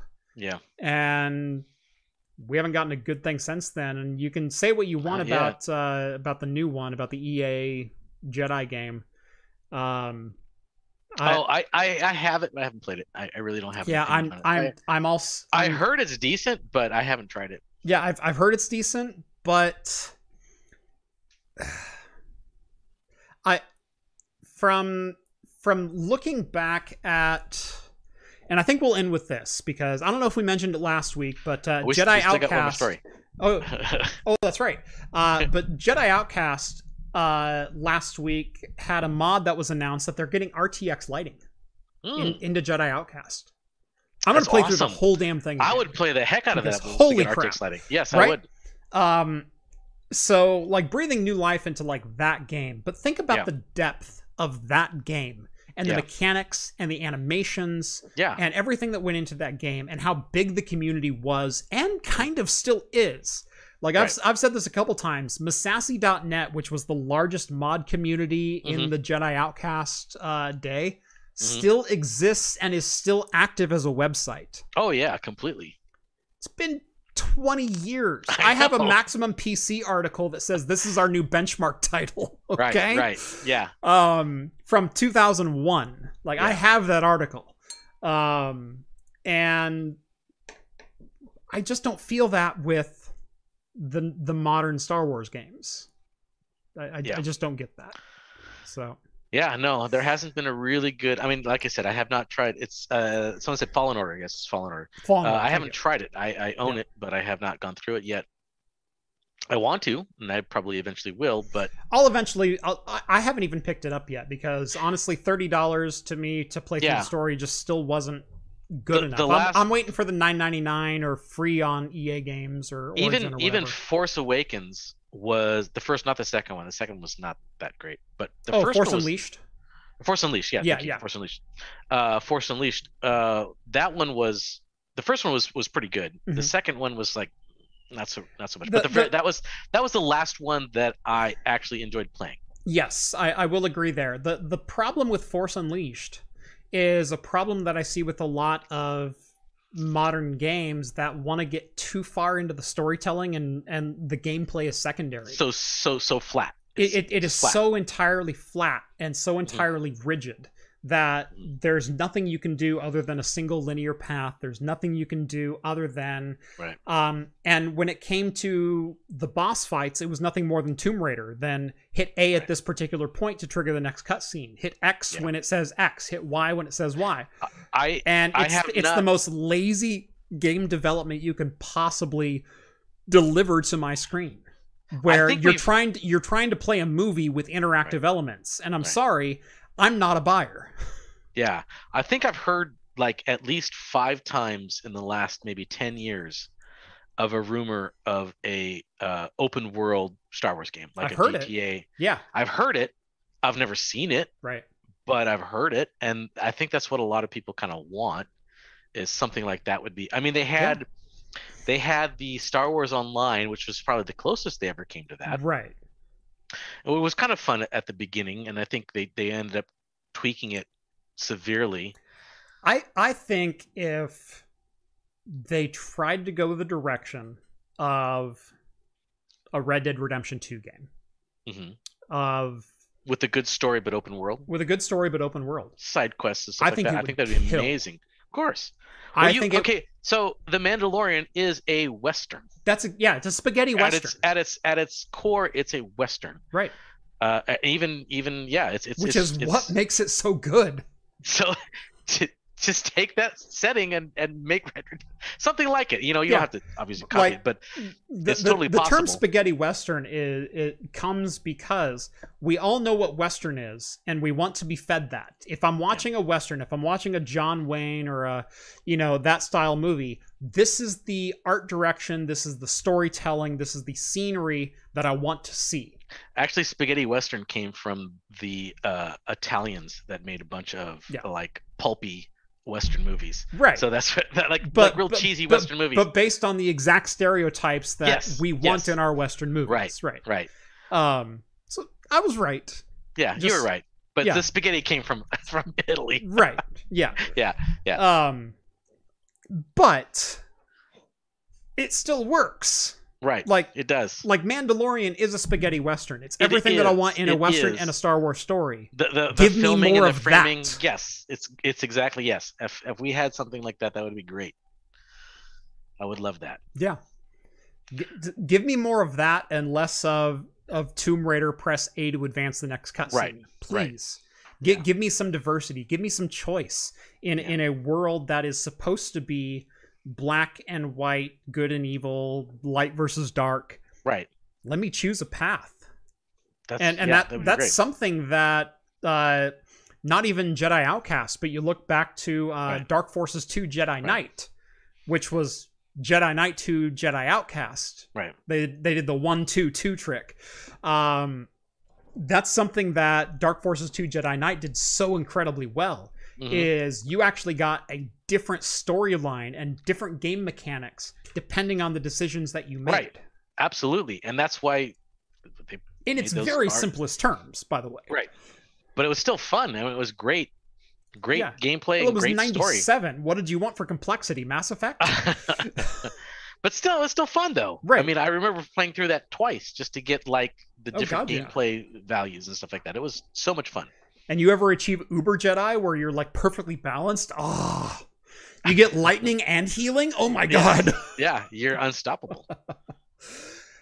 Speaking of game mechanics, we do have one more story to get to One before more quick we call story. this a night, and that is Yes. the Steam or Valve Next Fest. That's right. So this is the renaming of basically their I guess they call it the what did they call it before? It was the Games Festival or something like that. Yeah, they had a the Summer Steam Games Game Fest. Festival. Yeah. Yeah, the Game Fest. And basically what it is they take the upcoming indie games that are coming to Steam, and they do just a huge feature on them where people can come in, watch live streams, talk to the developers, play with the developers, download demos, and play and just look at all the upcoming games that you can that are just coming out on Steam. It's Sam and Max. Right. There's a virtual Sam and Max that's coming out. So it's like when we went to PAX and there's that whole indie area where we can go around and play. Yeah, those Indie different Village. things. Yeah. Indie Village. This is basically that in a virtual sense. Yeah. So you can go in there and look at all the different types of games they have: adventure games, role-playing games, puzzle games, platformer games, strategy games, VR games. Yeah. And it's coming this month. It's I believe June 16th to the 22nd. Yeah. Probably going to be a sale along with it too. It seems like it's going to be, because I remember last year really enjoying checking a lot of stuff out. So this year it's going to be a lot of the same thing, but the dates have been announced, and that's when it's going to happen. June 16th to June 22nd. Yep. Very cool. I'm actually just excited for Sam and Max now. Yes. Anyway, any closing thoughts? Anything to go to the order? When I said that Avery beer was dangerous, it's absolutely dangerous. Dropping Dimes was quite good. I will say both the beers were good tonight. I think Damien could have been a little bit better if I got a little bit more of the darker flavors. Right. It was still floating way too much towards bready Pilsner and pale ale, right, that I didn't get the roast and the brown sugar and the malt and the darker flavors that the beer was colored as. And so it kind of left me like wanting more, even though it was like still satisfying. And then the Dropping Dimes, that's just phenomenal. That's a fruit salad in an IPA Right. glass. Oh man, that was wonderful. Oh, speaking of which, I gotta say, I ended up going 35 miles outside of